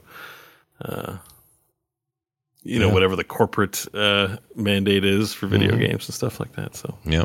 I mean, some of the tweets, just looking down this list here, replies, they're a 10, but they made Anthem. Somebody put a ad for the upcoming Jedi Survivor single player game and said, "This you." Yeah.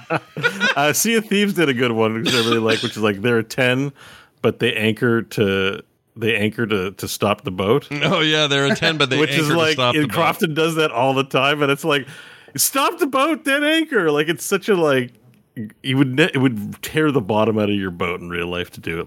It just ruins the reality of it. So I appreciated that. This one was sad though. Zach Mumbach, who used to, he said, "This is the company that shut down my studio and laid off 100 great developers because we were making single player games." Gosh dang, dude. Yeah, Visceral. We're getting and they're making a Dead Space remake. Irony enough, they could have just made Dead Space 4 and left them the hell alone. Yeah. The big thing was that it was EA developers were also shut up. You guys yeah. We have so much baggage. We're so mad at you, and then you tweet this out. It's pretty lame. Yeah, but kind of great that they did it because now we can all make fun of them. Yeah, and they've got some big single player games coming up. They've got their Dead Space remake, unless there's some multiplayer weird thing I don't know about. The new Star Wars thing, like John mentioned, these are all single player big, epic experiences. Why do they talk like this? So that's what I'm saying. Like, some chode. Disco Elysium is a single player game. It's so good. Like It's some chode on his lunch break, and he said the wrong thing. Dummy. That's what happened. I couldn't find it, but there was somebody who their response to him was, "I can see why you would be unfamiliar with the concept of tens."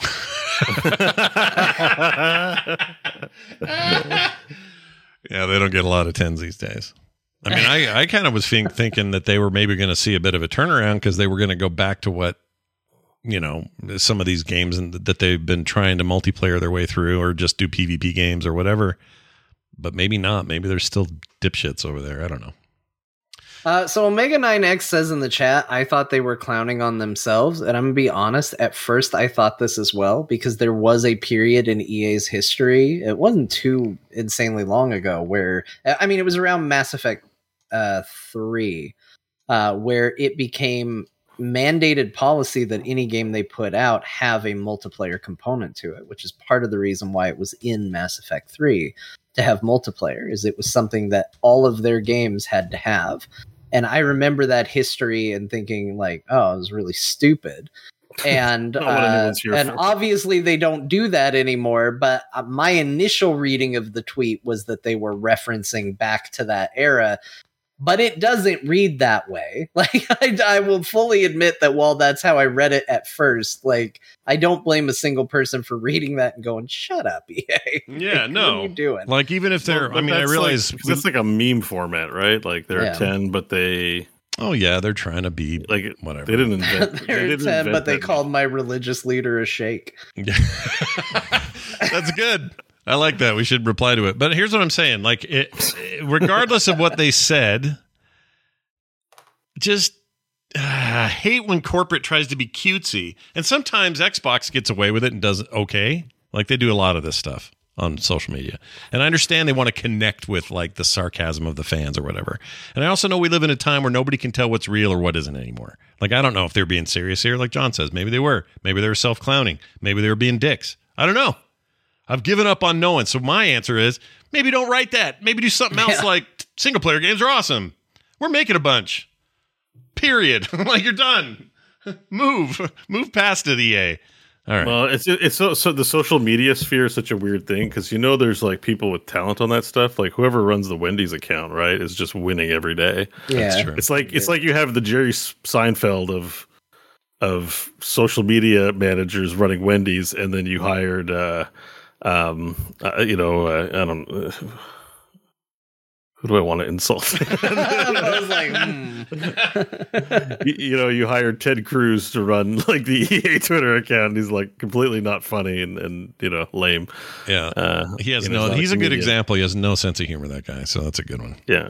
So he thinks he's like somebody. Like just it's a profession, but everyone has a social media account, and I think a lot of people still discount like its importance because it also is just tweeting.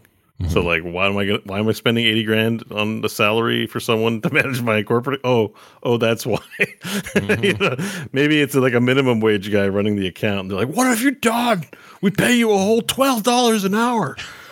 This is the best tweet you could make. Our reputation. You don't pay me Wendy's money, so this is what you got, buddy. Yeah, I heard a really good one from the Lakes. The Great Lakes has an account, like up in the collection of Great Lakes in the country.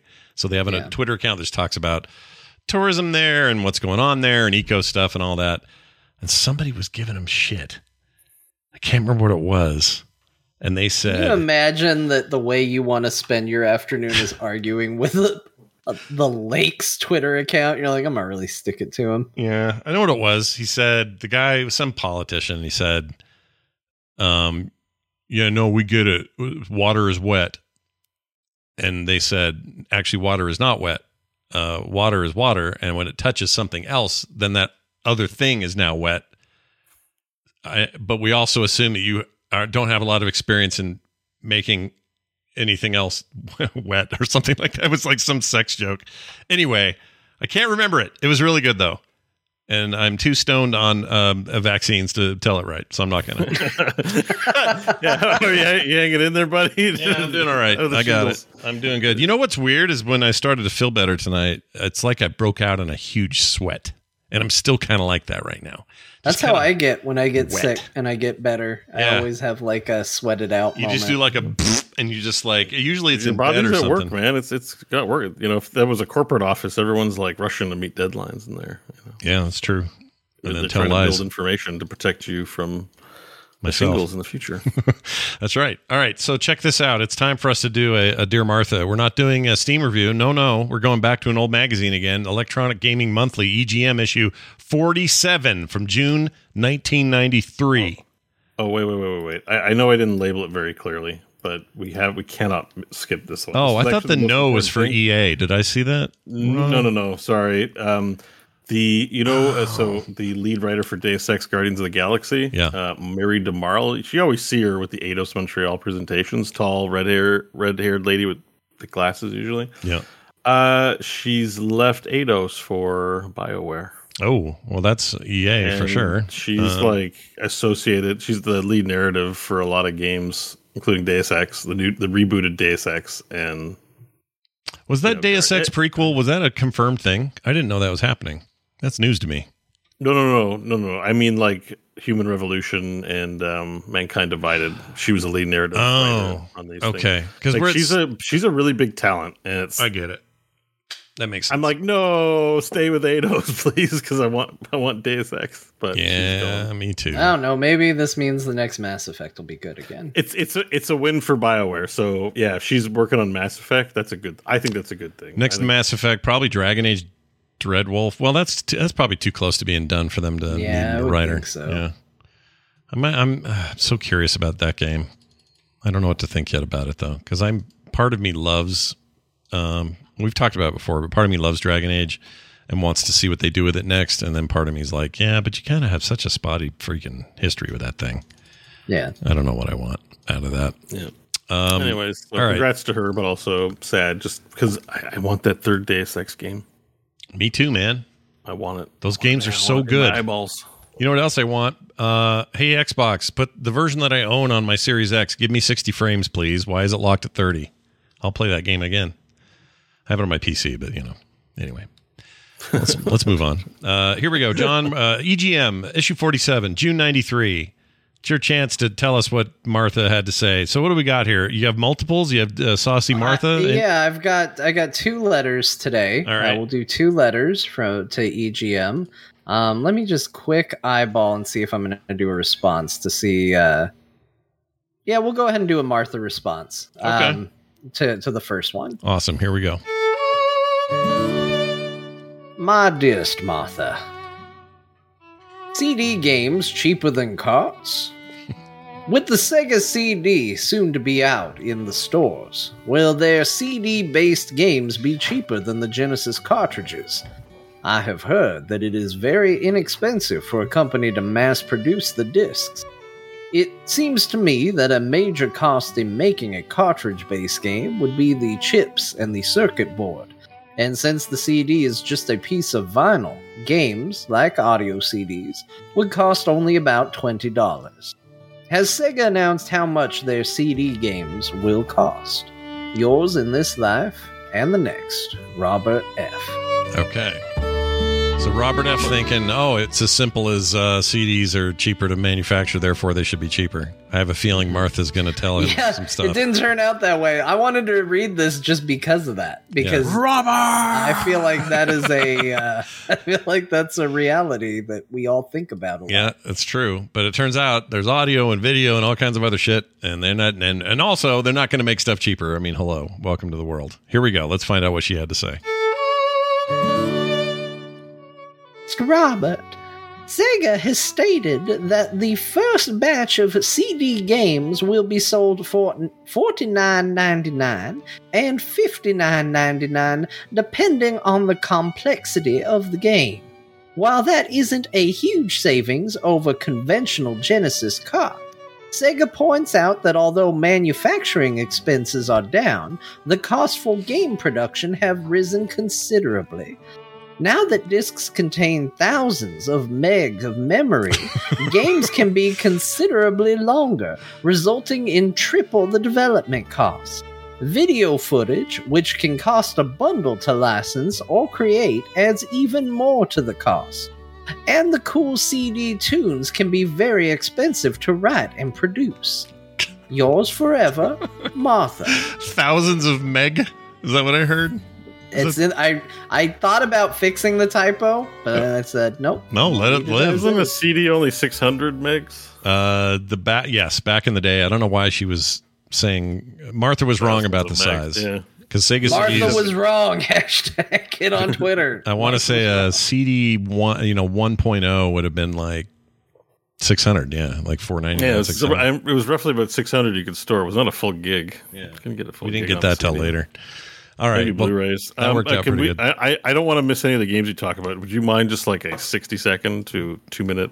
Yeah, no, let's do it. Bo's gonna poo. We'll be back. I want to hear about your game, so I don't miss anything. Yeah, we'll do another Martha while you go. All right, we'll. Oh yeah, let's do Martha. Hold on. Yep. Okay, here we go. Martha number 2. My dearest Martha. Oh, sorry. Oh, my dearest Martha. Start again. I want gore. I'm wondering when in the midst of time will Nintendo become intelligent and allow blood and guts and girls in bikinis. I own a Super NES, and I'm hoping there will be a game with those characteristics. Why don't you have Super NES make Mortal Kombat and make it ultra violent? Yeah. Yours in this life and the next, Stephen S. All right, did he actually say yeah at the end? Yeah, it's in there. Wow. With an exclamation mark. Did Martha reply to this one? There is a reply, but it's a little weird because they gave it the letter of the month. Oh. But we can do the reply since Bo's. All right, let's do it. Here you go. My dear Stephen S. of Oceanside, New York, gets the Nutso Award this month by wanting the new Vice President of the U.S. in a game. We tried Stephen when we called Mr. Gore. He thanked us for the offer, but he didn't think it would be appropriate for a person of his position to be getting violent with a lot of scantily clad women. It seems that the White House frowns on such activity, at least in public. Hey, we tried. Regarding Mortal Kombat coming to the Super NES, there is no news yet, but this may just be one of the surprise titles at the January CES show. Yours forever, Martha. Oh. I realized from that email, E3 didn't start till 95, I guess. Yeah, so it still would have been a CES thing. But also, what was I going to say about that? I forgot because my brain sucks today, and it was great. It was a great follow-on to that, and I don't remember. Oh, I know what it was. We didn't talk about it. E3 announced they're coming back next year, and they're partnering with the company that does the PAX, that organizes the PAX events. Mm-hmm. So it's not PAX themselves, like it's not, Penny Arcade and all the people on that side of it, but the people that they hire to do all your back end and your show running and all that, they're going to go in with them to do E3 next year. We don't know anything else about it except June something. They have a date, and they're planning on, we're back, baby kind of attitude.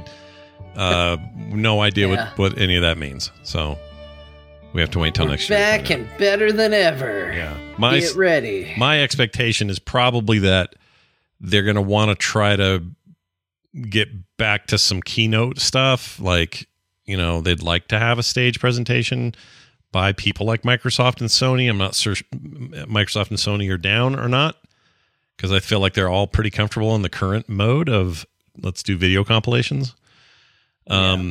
So I don't know. I don't know how this would go, but it might be. It probably does mean, since that other company mostly does general public stuff, that this will have a bigger general public aspect to it than previous E3s. So who knows, man? PAX knows how to. The PAX people have known how to do a pretty good community based job of this. So this might actually be a really good combination, but I'm not going to hold my breath. We'll see. I wouldn't either. I miss it. Like, I like E3 a lot, but yeah, at the same time, it continues to be more and more irrelevant. Like, it's one of those things where you can like something, but it just, you look at it and you're like, why are we doing this? Yeah. It's a little bit, I don't know, maybe let it go finally. Just let that one go. Let new things come in. I don't know what they'll be, but let them happen. Let Jeff Keighley run the rest of the planet, I guess. Yes, put him in charge. Put Jeff Keighley in charge. All right, Bo is back, which means it's time to talk about the games we played. Check these out. That's a good wrong question. one. It's not a good question yet, Dr. Wiley. We'll let you know when it is. All right, check this out. Bo was correct. I picked up Gordian Quest, and it's awesome. Yeah, son, Gordian Quest. That game is cool.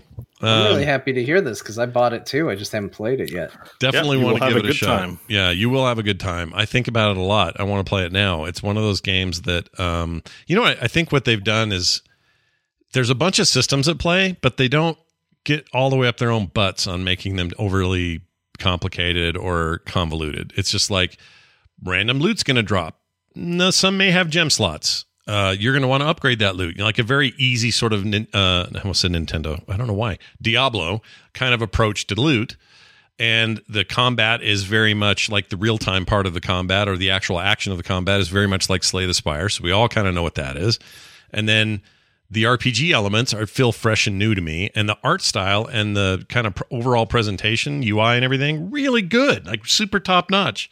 I'm super into it. I love it. And beefy campaign, like there's 4 acts, there's lots to do, and it's like fun, but like it's not making like wave. I'm like trying to figure out like why doesn't this game like make waves in the way that other games do? It seems it's like a crime. Like this is a really good game. I think part of it is they are riffing on so many other systems and other games that maybe people think it's derivative or something, but if you gave it a shot and played it, I think you would be It's surprised. good.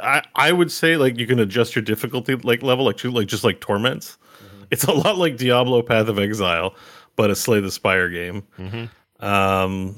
But also like a JRPG because you're not just one character. You're 3 characters. You have a party of 3, and later when you get maps, you can have a party of 4 if you do a raid.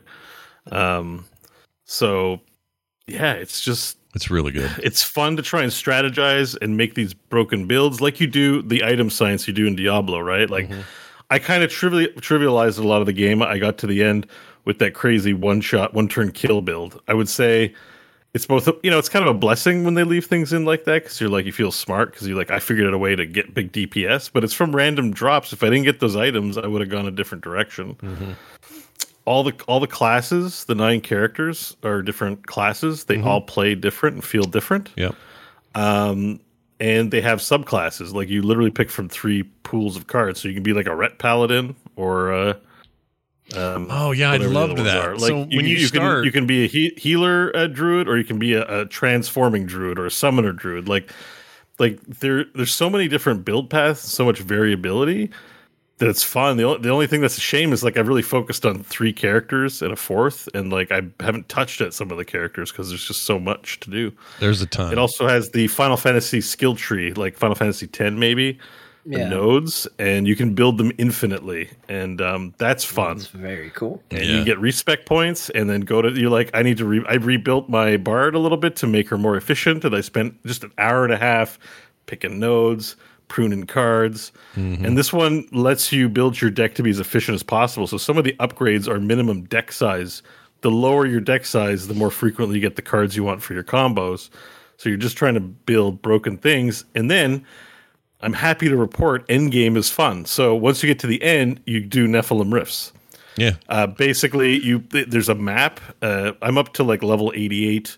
5 floor maps, but they go as far as 10, and it's just like the main campaign. You just go through the maps and the nodes, and you get loot, do the gameplay loop, and then you do it. There's a challenge one where you have to get to the end, and you get these sweet items, relics that you don't get anywhere else. Like it's the whole package, guys, is in this game. Yeah, it's real good. I think even with what you just described, you might think, oh, that sounds like a lot of systems I have to worry about. The nice thing about the game is they're there for you when you're ready for those systems, or when you want to exploit those systems. But you don't have to go into it with that mentality. If you are just looking for a fun, let's go play, I love the feel of combat, this lets you do that. For example, when you said you pick your decks at the beginning to kind of start to specialize right away as the kind of paladin you want to be, or the kind of, archer you want to be, or whatever. It's a bunch of preset cards. Now, can you go and like tweak all those cards and fiddle with them and add and remove? And yes, you can do all those things. But if you're looking to just, I want to get in and fight, it gives you all the tools to just go. And I love that about it. Because then I think you can build on it from there if you're the kind of player that like gets used to all that first and then says, oh yeah, I can go deeper here. And then you can go deeper. I just think it's a really, really well-made, game by a small developer with an incredible art style. Oh, and it has a chrono trigger system because you get these synergy. So when you camp, you can build your synergy, and when you play with characters, and then there's cards that two players, like you cast one card, but two characters burn resources, and they do like a combo thing. Like it might heal and also give you guard or something like that. Like there's these combo cards you get later from buildings. There's so many systems in this game. It's insane. It's really good, and they are currently on sale. That game's on sale for 25% off on Steam, so perfect time to grab it if you think this sounds interesting at all. Yeah. I got really good. So what classes are you playing? I started really basic. I started with the not soldier. What's he called? He's like a fighter or warrior, I think. Warrior guy, whatever he is. Do you remember the name? Like Francois? No, but he has blonde hair and wears plate. And I can't remember. Yeah, he's basically your standard ass warrior. He's your standard guy. Yeah, so I picked him, and then the way that the story goes, you can kind of start building from there. But basically, I went and who was the first one I got? I don't remember now. Anyway, I went and the archer guy. So a ranger is my second one, and I've made him all about the traps and the sentries. I love that stuff. So I forget which card column I chose, but it's a big focus on like contraptions and shit like that. Those things are awesome. And they also act as barriers. So if you play a card, like they're meat shields for your they can kind of be a tank for me a little bit if I need it in a lane, because there's like 4 lanes or whatever it is. And then we got the wizard guy, and I forgot what I chose for him. It's been a day. He's like a fire, stone. No, force is one of them. Then I think he's like got arcane and then fire. Fire. I think I went fire because I just feel like I naturally always go fire if there's a wizard around. That's just kind of what I do. And then the healer lady, or she's a cleric, and she's got some healing stuff, but she can also go pretty toe-to-toe with stuff as well. And I forgot to mention, you said this last week, but there's lots of roles in this thing, like D&D style stuff. So like skill checks. Yeah, skill checks and initiative checks, and it's cool. It's cool. The game is cool. And if you want to make it really hard, it's basically an Iron Man mode. 2 versions of it. You mentioned it last week. Roguelike and roguelike. Or roguelite and like. Yeah. And the roguelike, if you're dead and you're done. Light, they die, but when you go back to town, you got something that carries through. I forget what it is. Yeah, so like roguelite is if you party wipe, you die. That's what it is, yeah. So you can res characters. Roguelike is because you have a stable of 9 heroes you can switch out at any time. When they die, they're permanently out of your roster. And you're just done. So if you get one gets killed, you're down to 8. And if a bunch get killed, you're down to 3, 2, 1. Can you finish it? And so that's like starting a new save file to try and get through a campaign that way. Like it would be an interesting challenge, for this kind of thing. So that's cool. Yeah. The other thing I also didn't mention is it does have a Slay the Spire mode as well. Oh which yeah, I haven't tried yet. Yeah, you can just you start right from scratch with nothing, and you do the Slay the Spire experience. I don't know what it's like, but it has that, and it has PvP. You can queue into a PvP match. Yeah, I haven't tried that either. Which I haven't tried it yet either. But like, it's just like, it's a really, really good, robust package. And agreed. Yeah, especially if you're sick, like you can play the game on an easier mode where it's very casual. Like if you just want to watch TV and play the game, it's actually pretty. Yeah, or it's you one can of get those tactical and makes me hope. Well, I'll get to this in a minute, but I hope it'll play on a Steam Deck. I'll get to that in a minute. Yeah, good Steam Deck game. I also played. Now everybody can finally breathe a sigh of relief. I played a ton of Final Fantasy VII Remake, Retro Arm Grade. What's it called? It's the Intergrade. Intergrade. You guys were 100% right about that game. It's great, and I really like it. Now, Here's something I wanted to say about it. All the warnings about the melodramatic stuff and the kind of anime story and the dialogue between the characters and stuff. You weren't wrong that some of that stuff is covered in cheese. But I actually think it works for this, and I don't know why. Yeah. It does. It does. I don't know why it does, but it does. If they would have come out with this and said, we've rewritten everything, and everyone is like a Oscar-winning actor portrayal of these characters with new lines and all this stuff, I don't think it's as good. No. Is that weird? It lives on its attitude. Like it's what breathes life into it. Like there's something about it. It makes it feel nostalgic too. Like you're playing a game from the 90s, but then in this presentation that's beautiful and just like, I want Barrett to be ridiculous, and he is. Yeah. You want him to just out of nowhere decide to start giving a speech about saving the planet. Yeah. And he does, but like then it's self-aware enough to where there's even a time he does it and there's literally no one there to hear him, and someone's just like, who the hell are you talking to right now? Yeah. Like he's just all of a sudden like going crazy on the like, we're gonna save the planet. And he's just like going to 10 on it. And no one is there to hear it. There's and no how far are you now? I'm not super, super far, but I blew up the reactor. Yeah. Got to the bar in the seventh slums. heaven. Okay. Yeah. And talked to people. And I think that maybe is where I'm saved. So I'm early. I'm still early. Okay. So that's, have you gone around with Tifa yet at all? No, I think that's coming up. Yeah, that's like because they didn't get you all your money. You need to help change some power filters. Yeah. Some air filters. So the next day, okay, that's where. That's right. It's good to know where you are because, like, even though I didn't play it, I watched a Let's Play a little bit because I was playing a different game, and I'm like, I just want to feel the music and hear the story, and it's so good. I just watching it again, I'm like, there's so many great moments and like touching quest.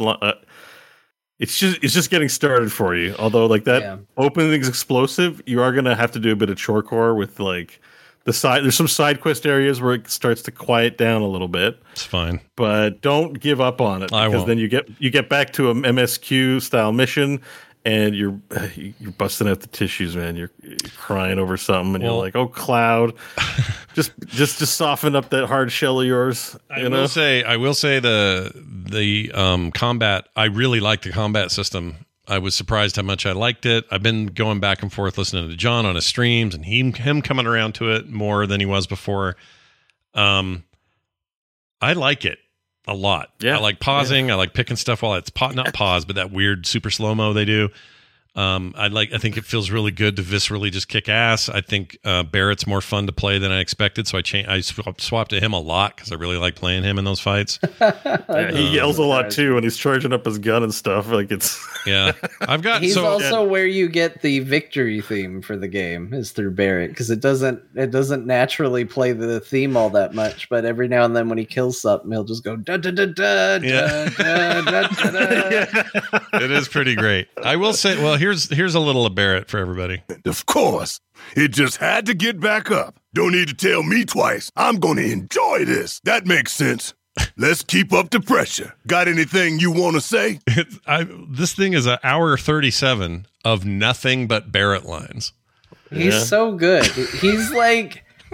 He's secretly like, I don't know. I don't ever hear people giving Barrett a lot of credit, but he's like low key the best character in the game. He's the soul of the game in a weird way. I don't know. Yeah. And I'm not that far, but I don't know. I find him really compelling. He's the guy in the party. Everyone's depressed. Bad things are happening. He's like, listen, guys, we're friends and we got to make like, he's just like, he rallies everyone like, in a way that very few NPCs in any game do. Like, think of your Dragon Ages and your Mass. Like, there's no character that's like, listen, feel good.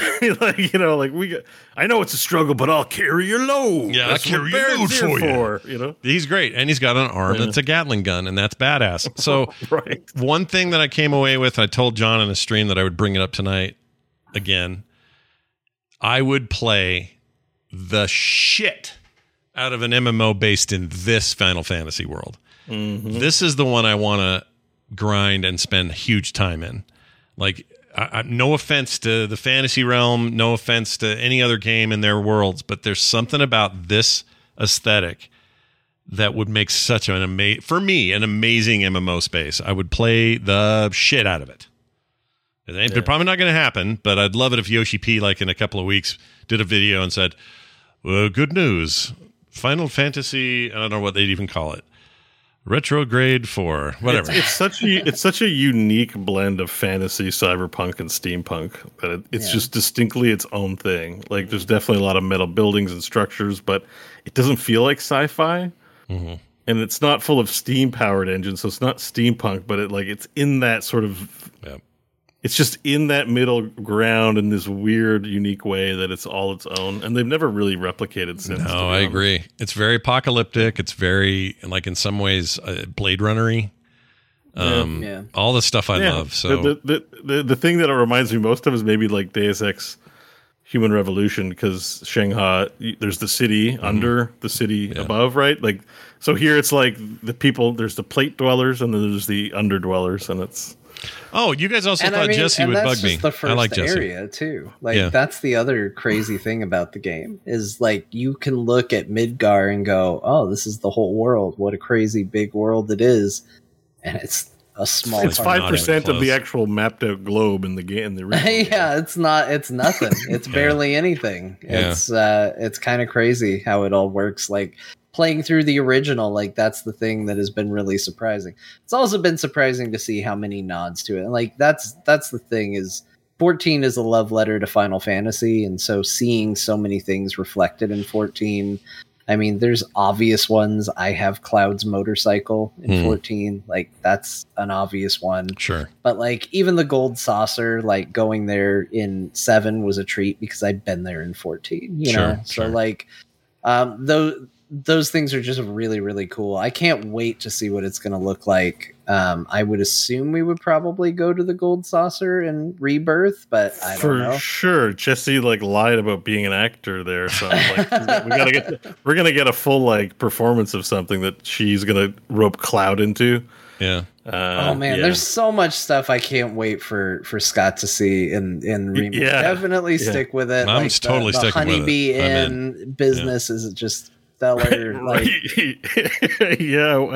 I can't. I want you to play this whole thing because I want to hear your reactions to There's definitely the serious cool stuff, but there's definitely some serious funny business in this game too, and that's. I plan to finish it. I really like it so far, and the other thing I said, you guys thought I would be bugged by Jessie. She doesn't bother me. She's fine. Well, you got to get a little further in, but I am curious to see if you stick. No, if he likes her now, because that's the thing is one of the fantasies of this game is you do get to play as Cloud, and all the women in the game kind of make a big deal out of you. So there's just a third. They added a third one in Jessie in this one, where I know her story is well, I mean, you learn about why things are the way they are, but doesn't hurt to have someone going along saying wow, you're easy on the eyes. Come on with me and let's go do some shit or something. You're wow, she's really nice. What a nice character. Very compliment. All the characters are very complimentary to your protagonist's viewport into the fiction, I guess. And so it works. Yeah. Who's the voice of the goofball chubby guy with the, I don't know. Badger from... I just assume it's Badger, from Breaking Bad. No, Badger. It really is. Yeah. It is 100% Badger. Yes, it is actually him. Damn, that's it. I didn't look it up because I was I'll bring it up on the show and these guys will tell me 100% it's Badger. Of course it is. I meant to look it up. I never did, but I'm that sounds like Badger. But isn't his name is Badger in the game too? Is that... No, he's Wedge, right? Oh, Wedge. No, wait, yeah, Wedge Antilles. He's Womp Rats. This is not Antilles. He's just Wedge. Okay. No, but it is Badger from Breaking Bad, though. That's awesome. I always remember it because Wedge is a doofus in Final Fantasy, but in Star Wars he's the cool one. Yeah. And Biggs is a doofus in Star Wars, but he's the cooler one in Final Fantasy. He's like a normal Charlie Sheen. He kind of looks like. He looks exactly. Oh, he looks Charlie Sheen. He does look like Charlie Sheen.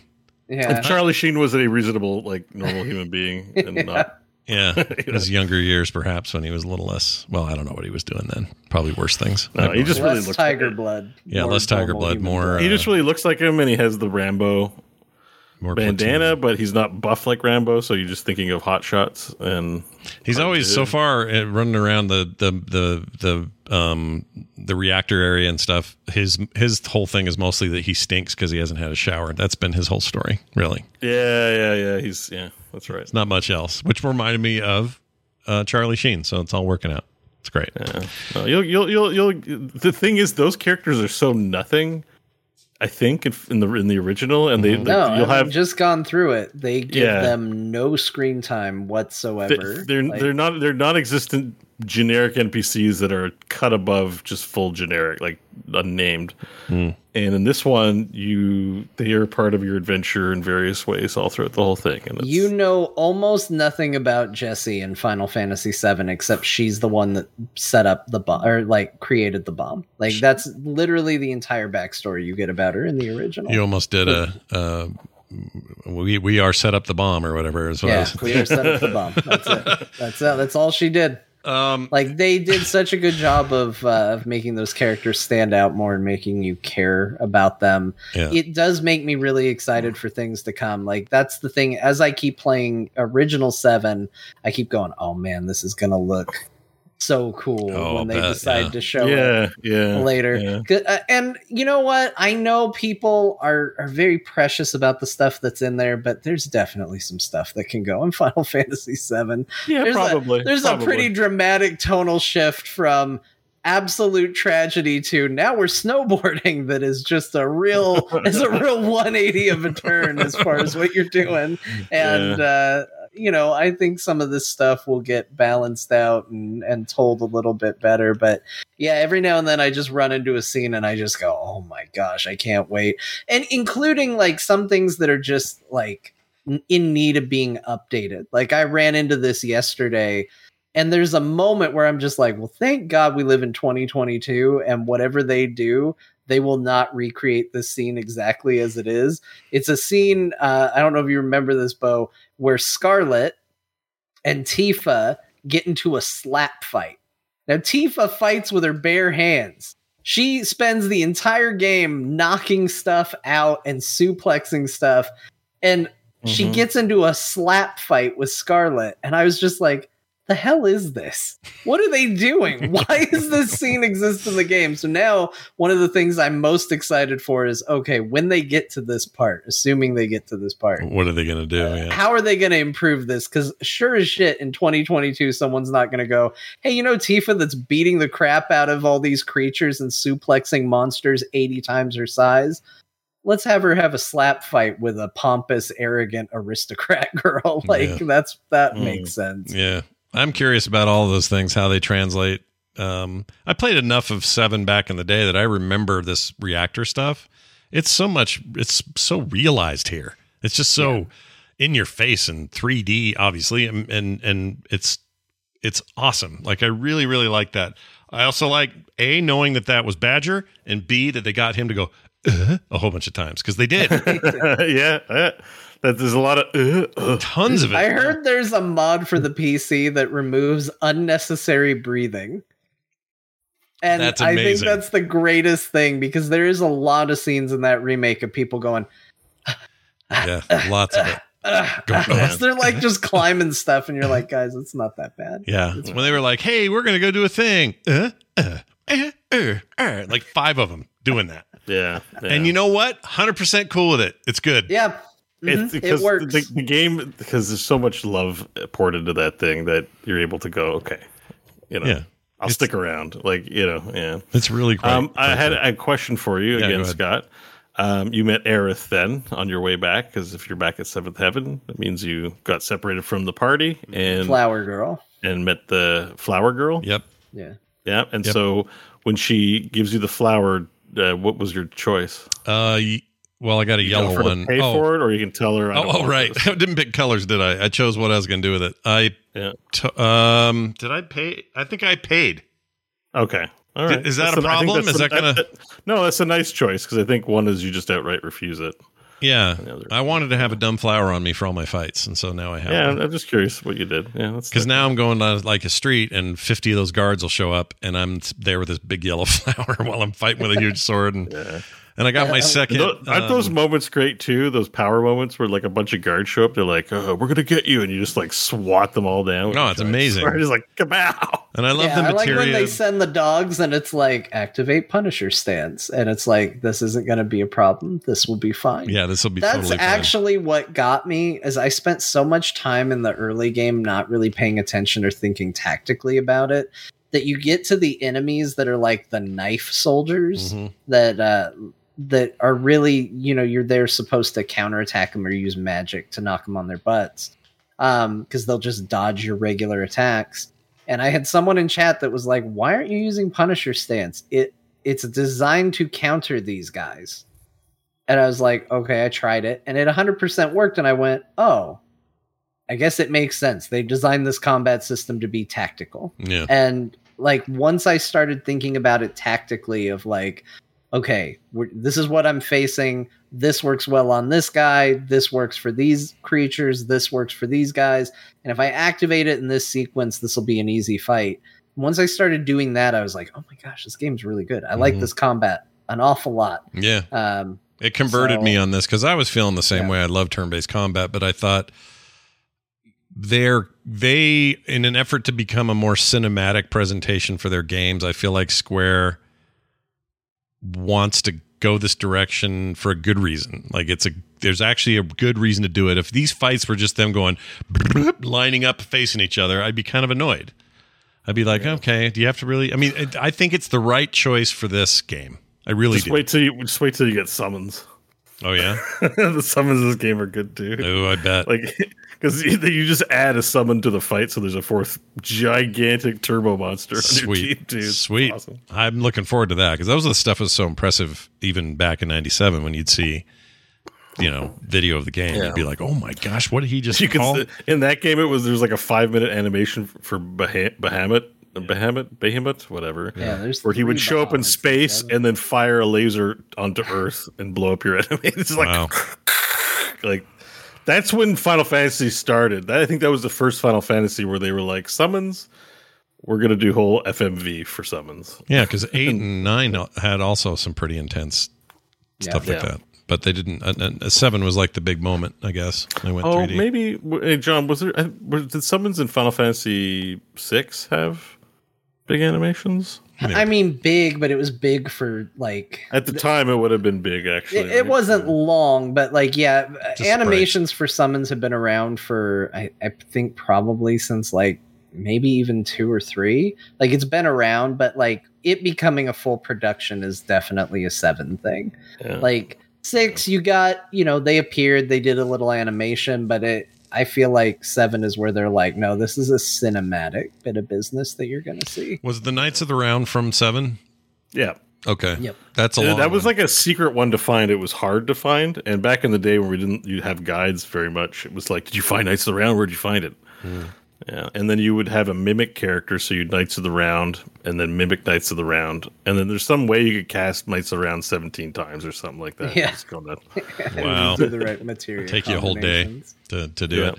And that's the other fun part is the materia system. It's still like low, but they'll expand in your weapons and then finding combos in them as well. I love that. That's the other thing I really like. This is a purely like almost Dead Space thing I like about it. That when his sword is on his back, you see the slots and what's in them. Yeah, you see the materia. I love that. Such a nice touch. I don't think the old one had that. You couldn't do it. Right? There were graphics that implied it was there, but it didn't reflect what was actually junctioned to it. Yeah, I really like that. It's a very cool game. I also like that they hand it to each other because the materia was only ever menu items. Mm-hmm. But like, you've seen this at one point. Jesse's like, "Here's a materia for you." And it's like, they're actual objects in this world, and it's cool. I'm like, yeah, they translate. I don't know. This is a good thing that they've made, and it kind of makes me mad that I fell off 7 back in the day because it is my aesthetic for sure. If you're going to make a Japanese JRPG and you're going to put it in a setting, this is the setting I want. And I think back then I was like, ew, random encounters, freaking gag me with a spoon or whatever I said in 97. With a spoon. I wasn't into it. Gag me with a spoon, man. Yeah, man. That was more 80s, I guess. But anyway, to be in that world and to feel like you're really in it like this, I think it's really something. So I'm going to keep playing. I will report back. Yes. Further I get. Almost beat Drill Dozer, that GBA game I talked about last week. Nothing new to say here, except it's one of the most creative platformers I've ever played, and I can't believe I missed it back in the day. And if you're into that stuff, get that game. Find that ROM, or buy that card online wherever you can get it, because Drill Dozer is fantastic.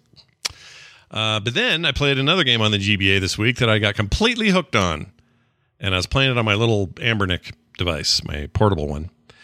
Pokemon Pinball for the GBA.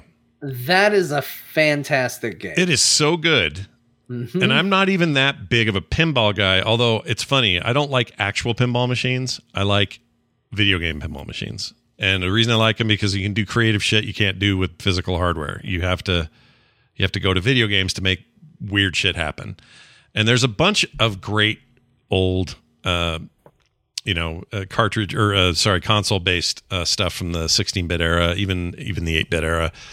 And Pokemon Pinball for the Game Boy Advance is so much freaking fun. And I don't even like Pokemon that much, but what I like about this game is the whole point of it is still Pokemon like. It's like I'm trying to be good at pinball to hatch and capture new creatures. And it's got a full Pokedex with all 150 or whatever it is Pokemon at the time, and it's so satisfying to unlock one, to capture one. And you do it with the ball, which is a Pokeball, but it's also your pinball. And if I remember right, this cartridge actually had Rumble in it. So your SP, if you played on an SP, you could do tilt with it as well. That's right. You could tilt it, and the whole thing would shift.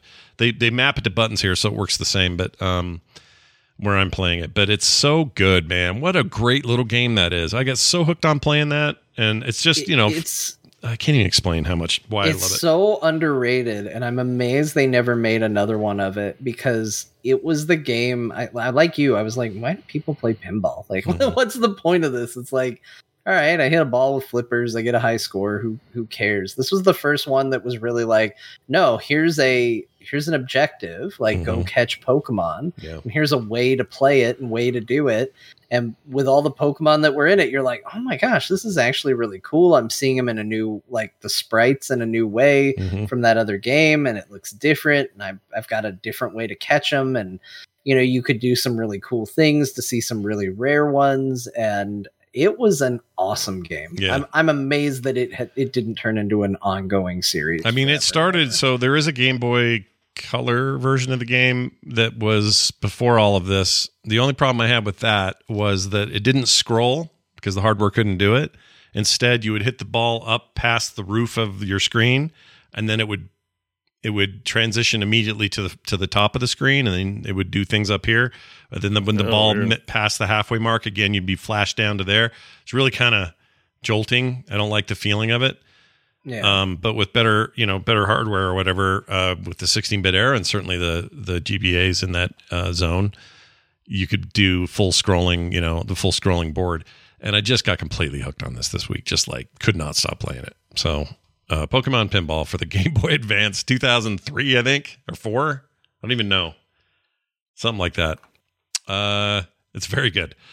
All right. And some news. My Steam Deck is on the way. Nice. After 1 year of reserving and waiting to hear, I finally heard. I know, John, you heard this week. I don't know if you pulled the trigger. What'd you do? I didn't. I couldn't afford it. And unfortunately, and apologies to anybody that said like, hey, can I buy your reserve? And I said I'd think about it. Like, I really wanted to make this happen. I really wanted a Steam Deck, and I just couldn't justify the cost post move. And so I sat there and debated and tried to find ways to justify it. And like, I just couldn't. Like, it's not going to be a device that pays for itself through streaming. Like, we're going to talk about it whether I get one or not. It's not going to pay for itself by me getting it and talking about it on here. And I just couldn't bring myself to do it. So unfortunately, I did just check. It has expired, so I can't buy it anymore.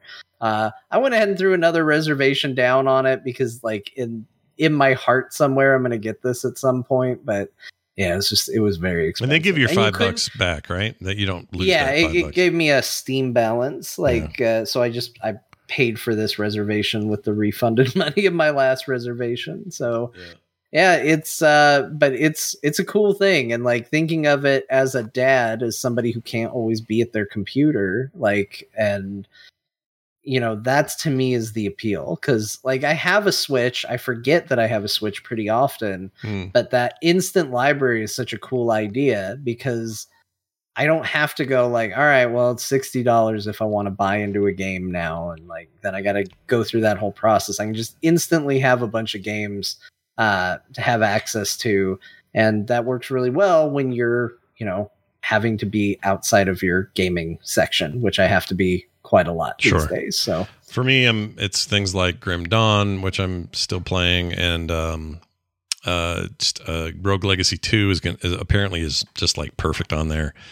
Like I'm so looking forward to having most of my library with me. There's still some questions though, like Gordian Quest. I don't know if that's going to play. They talked about adding keyboard and mouse support to the thing, which seems weird to me because why would I just come down here and play it? But any game that supports controller that I'm interested in is kind of on there, including these me doing these emulations and stuff to play old GBA games and stuff. I can do all that on there now too, which is really exciting. So anyway, they even put the emulation platform on Steam, I feel like, for this purpose. And so they've and done Game a lot Pass. of the work. I should have mentioned that Game Pass is an amazing service on there because it just runs like you're running. You know, I mean, it just works. It's great. It's funny to see Valve and Microsoft accidentally working really well together. You know what I mean? Yeah. Like considering suddenly their past, it's really weird. But I'm excited. It's on its way. I had to justify it as a business cost, which I know sounds crazy. But no, that's what I do too. That's what I would have done if I had done it, but that wasn't enough to say okay. It's not the cheapest thing. My big concern is that I waited a year. And that's 1 year that I didn't have it toward whenever they do a revision. Do you know what I'm saying? It won't be every year or anything. I know that. They want this to last like the Switch has. But there's going to come a time where they go, well, the Steam Deck 2 or the Steam Deck Junior, or I don't know, whatever they call it. Yeah. I feel that way about Quest 2, and I'm like, they're working on 4 new headsets. I'm like, I know you hear about that. And it's like I'm gonna have to buy the new Quest now. Like I will say, it seems like the wait for the next window is not quite as long. Like the current estimate. So I just tried to reserve it again. And the current estimate is, I mean, it says October 22 or later. Yeah. You know, how much later, who knows? But like, assuming it's in October or into this year, that's a lot faster turnaround than it was to get to this point. So I don't think people will have to wait quite as long if they're signing up now. But we'll see. I don't know. By all accounts, it's a very good device. Yeah, people really like it. Everyone I've talked to is like, oh, I'm so excited you're going to get it. My biggest worry was that, you know, Valve's had a sketchy past with hardware stuff and their support and all that. But this seems to have been a runaway, like, monster money success. And that's usually what it takes to get their commitment behind it. So I'm not too worried about that. So, yeah, as soon as I get it, I'll let people know what's up. Oh, the only weird part about it was Steam went down as I was trying to get it. And it made everything feel weird. It's like, oh, I can't even get into the damn service to accept the thing here. And then it says, keep trying. So I kept trying. Even though they're having like a broad outage, I just kept hitting retry. I kept saying, try again. And then eventually, when all their problems cleared up, it said, oh, you've sure clicked a button a lot lately. You better come back in a couple hours. We're not sure what you're up to. I'm like, I'm up to what you're telling me to do. To keep clicking. I was pissed. But it was no big deal. An hour later, it was clear. So it's fine. John, you played Final Fantasy 7 and 14. 7, 2 7s, and a 14. Yeah, think about that. 7 and 14. So you played... Wait a minute, that's crazy on the math, because 7 plus 7 is 14. Yep, look at that. 14 plus 14 is 20... No, 28. That's crazy. So what? So tell me anything to add to the 7s? No, I feel like we pretty much covered it. I'm having a good time going through that. I've been through some pretty big moments. I think right now I'm at the build up to the finale, so I'm nearing the end of Final Fantasy VII, which I'm excited about for a lot of various reasons. It's fun to finally knock another one out. It's been a while since I've beaten one. This one definitely took longer, but obviously there were delays as well that also kept me from playing it. But I'm really excited about beating this and moving on to 8 and seeing like that game, because for me 8 is where I started with the PlayStation era of the series. Sure. So I have a lot of fond memories of 8. We'll see how it holds up after having played the first 7 now and going back to it. So really enjoying it though. And I also tried a new game called, I think you've played it before, Haven. Oh, Haven. Yeah. And this where you play as the couple. Yeah. So you play as a couple stranded on a planet, on kind of like a mission to survive. I don't know if it had this option when you played it or not, Scott, but I guess they've added options where you can have it be which was the default before, which was a man and a woman, but now you can also have same-sex couples in there, so you can be 2 guys or 2 girls. The story's exactly the same, but full voice acting for both characters, different art for both characters depending on which you want to do. So that's a nice little change for this game that is definitely based around, a relationship. Yeah. I think that's a very important thing. So I really like it. I haven't spent a ton of time with it, but surfing around on the planet, picking stuff up seems cool. And the dialogue's really good. I don't know where it's going to go. There's a part of me that's still kind of like, what are we building to? Because I'm collecting food for cooking, and I've kind of touched a cooking system, but not in depth enough to know what that's going to turn into. And so it's interesting. I want to stick with it. I just haven't had a time to dive too far into it, but it was one of the games I got off of the Steam sale. And it's definitely my jam. I think you had highly recommended it to me because I think you saw it and was like, "Oh, look, it's a couple game with some RPG mechanics. John will love this." John will love this. Yeah, I'm not surprised. Yeah. Not surprised that you like it. I like the traversal stuff. Reminds me of Journey. Yeah, it does. And I like that. It feels really nice. And it's beautiful too. It's a really pretty game. I think it's still on Game Pass for anyone out there. It's like, I don't know. Well, try it on there and see. Is it? Yeah. Did I buy a Game Pass game again? I think you did, but that's okay. I don't know if it's still there. What are you gonna do? I shouldn't say because I don't buy a Game Pass game. You got it on sale though, right? It's like half off. I think I checked though. Actually, let me look because I was pretty sure that I looked. Maybe I didn't. I don't. That's where I played it, but that doesn't mean it's still there. I know it used to be because I had it for a while. I think maybe even installed, but I'm not seeing it. It was a day one thing, but I think maybe that was 2020, so it's been a bit. Okay, good. I don't think I bought a. Yep, there it is. $24.99, and it's no longer Game Pass, so you wouldn't have been able to play it there. Does that make you feel better? Yeah. Okay, good. Yeah, I feel a lot better. Good. That is a really cool game. Good recommendation. Bo, you finished the campaign in Gordian Quest. I didn't know you finished it. Yeah, that's awesome. I finished the game. I'm adding game for the campaign mode. Nice. The Nephilim Rifts. Yeah, I want to hear how that goes next week. I want to hear more about that. All right, so we got to get into this whole VR chat thing. Bo had sent us some stuff all week about weird interactions in VR, and I'm so curious about this. What'd you do? I got my headset back from my mom. I was like, oh, sweet, finally. Like, there's been a slight depression over playing flat screen games versus VR games because, like, I don't want to do it all the time, but I missed it. So I was like, sweet, let me get back in here. And I don't know. In most games, you have to get up or swing around. And I was like, let's check out this VR chat thing. I just want to sit and have the headset on and see what's going on in this VR chat business. Yeah. And for the first little while, it's just fun being in VR. So it was just kind of this casual, like, you log in and you're in this private world. And what am I doing? What's going on? And you're trying out avatars and stuff.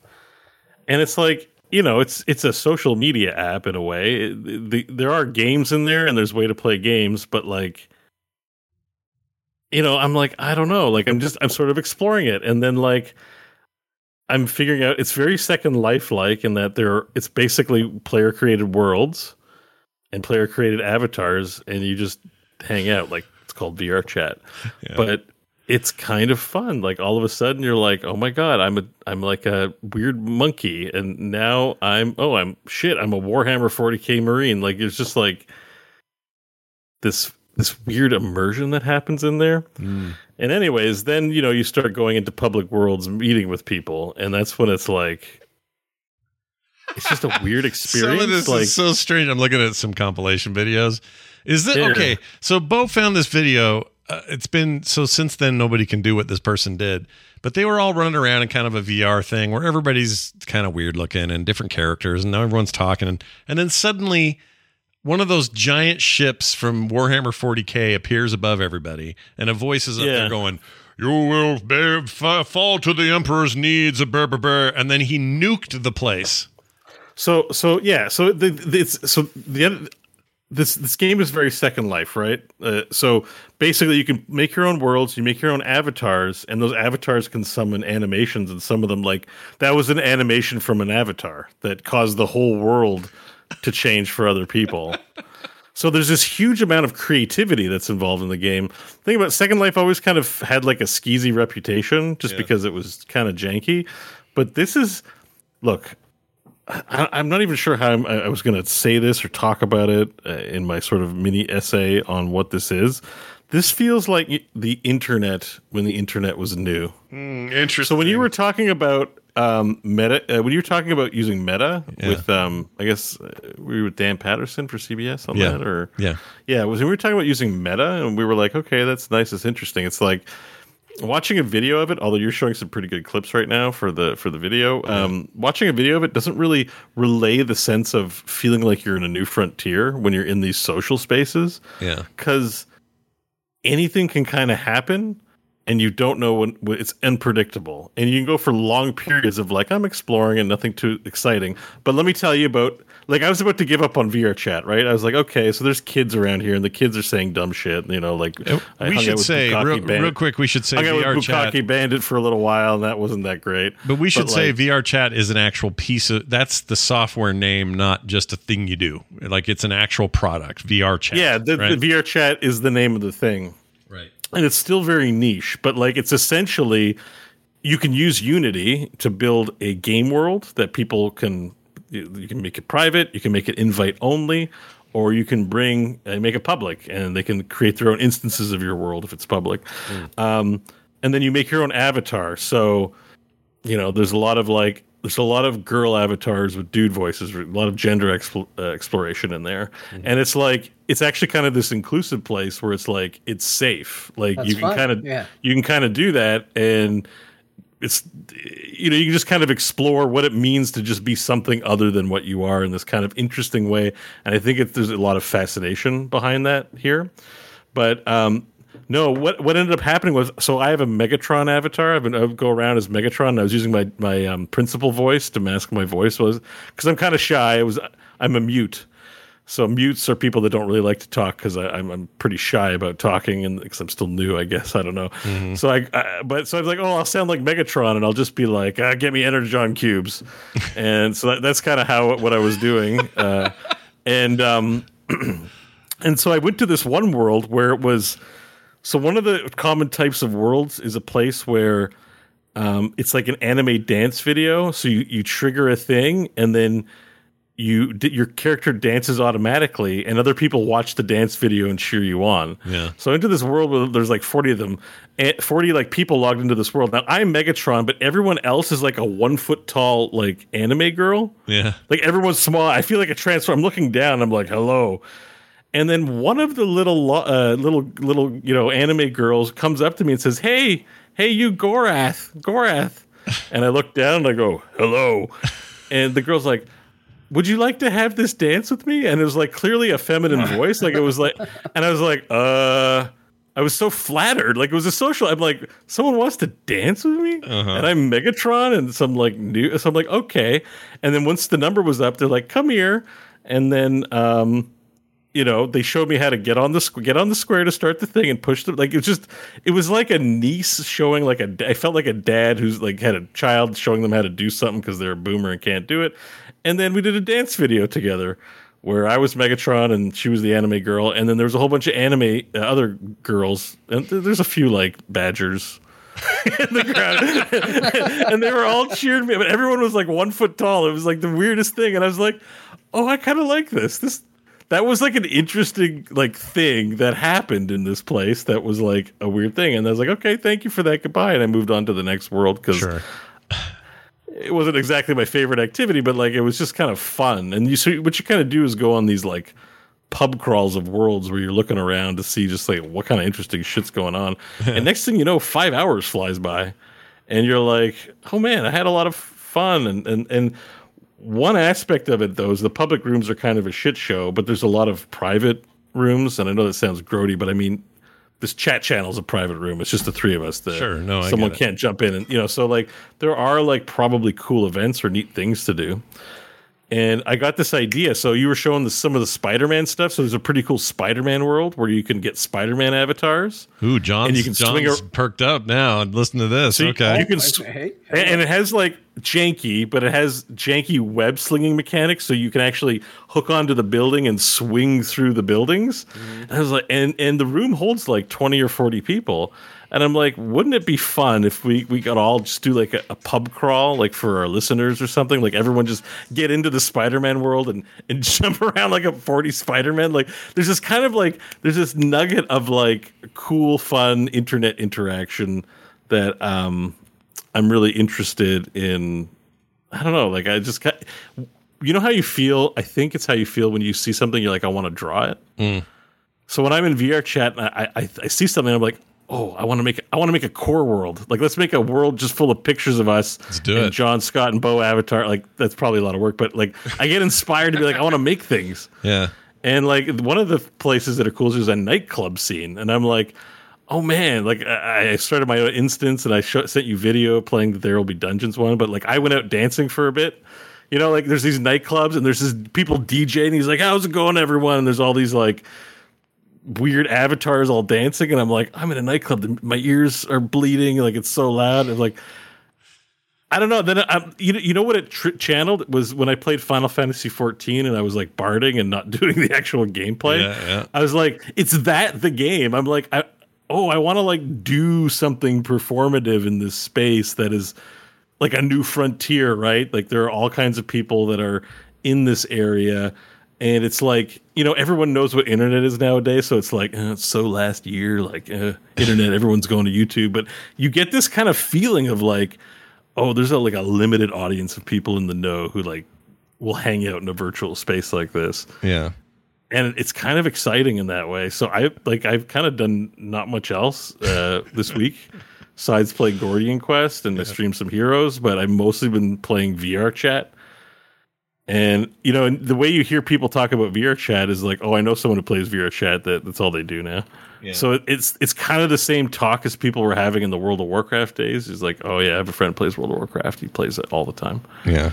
So there's but it's still kind of janky, and it's still kind of like nascent is what it feels like. But it's exciting. Yeah. And no, I've definitely felt this a couple of times. I haven't used VR chat though, and it sounds like Insanity Town, and I kind of want to check it out. It's honestly up your jam with because how you like weird things, like you'll draw a guy but have a giant nose, or draw a mountain made out of toenails or something. Like there's definitely that like level of Scott humor when you see sometimes a weird avatar walk in, and you're like, why is I'm struggling to think of an example, but like why is there a giant like a crocodile man? Like you'll be having a conversation with a crocodile walk up and you're like, hey homies.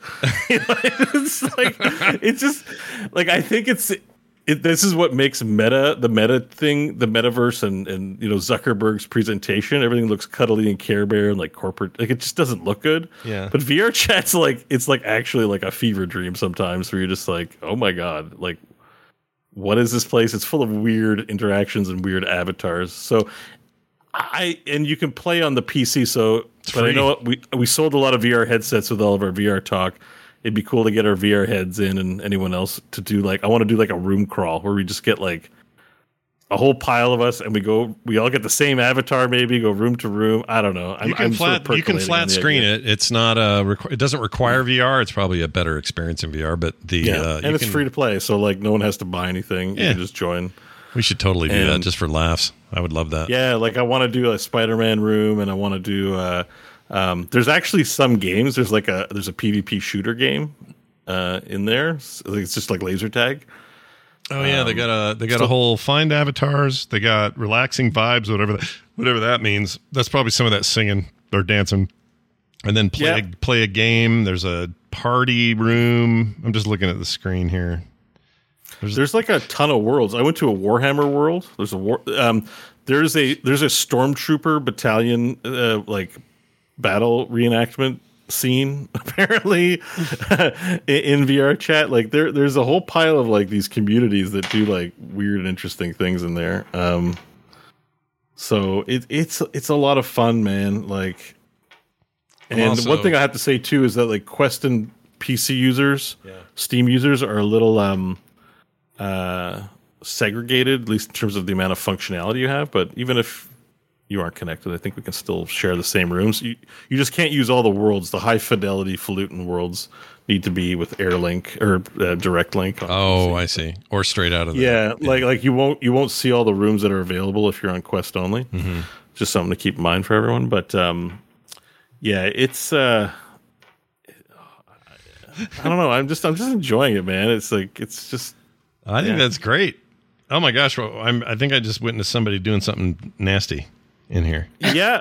So we were talking about ERP in Final Fantasy XIV. ERP is a huge thing in VR chat, but it's only there if you seek it out. It's not available in public places. Obviously, if there's a real girl around, or actually even if there isn't a real girl around, like there was one room I was in where someone had a sick ass, like very hot woman, like anime woman, but like just voluptuous, but also really well drawn, like really artistically well done. And everyone was like, "Yo, your avatar's so sick! Oh my god, are you a girl?" But it was like it was a mute, so whoever it was didn't talk. She wrote with a pen in the air about what she was writing. So who knows? But she also had there's full body tracking packs that you can get now where you hook your waist and legs up. So she had the full body motion. So usually it's just your hands where your controllers are and your thing. But if you have full body motion, you can do full body thing. And there's even a mouth tracker you can get so that your avatar speaks. Oh, my Lord. Okay. But you have to have a Vive Pro that you connected to it. But there are like people that are like super deep invested in the full avatar experience. And it's kind of crazy when you see some weird cartoon character that's blinking at you, talking to you and reacting like a real like interactive cartoon. It's actually just a lot of fun that everyone can have with each other. And yes, there is a sex scene, and there are people doing ERPs, and cuddles are a thing. You see a lot of people are like, "I just want cuddles. Let's watch a movie and cuddles," like postings and stuff. Yeah, I'm looking at it right now, and there's like a bunny guy humping on a bunny lady in here. Yeah, and then there's just like gross kids that are in there, like they're Barack Obama. I'm in this conversation with this person with a hot avatar. One guy turned into Barack Obama and started humping the avatar a lot, and then jizzed LOL or LOL Tyler 1 emojis, which was actually really impressive because it was super well animated. You're like, this is brain-blowingly awesome, but also it's like weird. But that's like a public room, right? Like there's safety controls where you can kind of turn off that shit. Well, there's some weird. There's some weird physics in here. Somebody's in here in a bikini and their butt is constantly jiggling, just a constant butt jiggle. So could I go make like cartoon versions of my own avatars if I wanted to? And like import them in here? So here's the thing. It's in Unity, which is kind of incidentally, I've been, trying to start learning in Unity. So I was like, oh, interesting. But yes, if you can, I think you have to build in Blender or something. Like you have to make it a 3D model. But yes, I think you could take your art and skin it over a model, upload it there, and become like one of your crazy like avatars. Like you could put them in the game completely. Huh. Yes. Like that's what I mean, where it's like it feels like a frontier of excitement where we can live in the video games now. It was just really exciting, even though like sometimes, like I said, it's kind of boring finding worlds and I'm not in there with anybody. I'm just exploring it on my own. So, finding like that right community or social circle is kind of tough. Yeah. And, but it's still just an interesting, fascinating experience so far. So it's like, you kind of look at it and you're like, oh, it's like Second Life. It's probably just full of gross people and not that interesting. But when you're immersed in it, it feels like, wow, like there's something kind of special. And I think it's the emergent social interaction that like tickles your brain in a pleasing way, where you're like, what kind of weird thing's going to happen? Like, when you go, it used to be you go out on the weekend and like, you never believe what John did at the club last night. It was crazy. Gonna predict, like, and I guess as a 40-year-old, I don't end up in those situations where exciting things happen that much. Yeah. No, I feel you. That's interesting. There's kind of this like fun.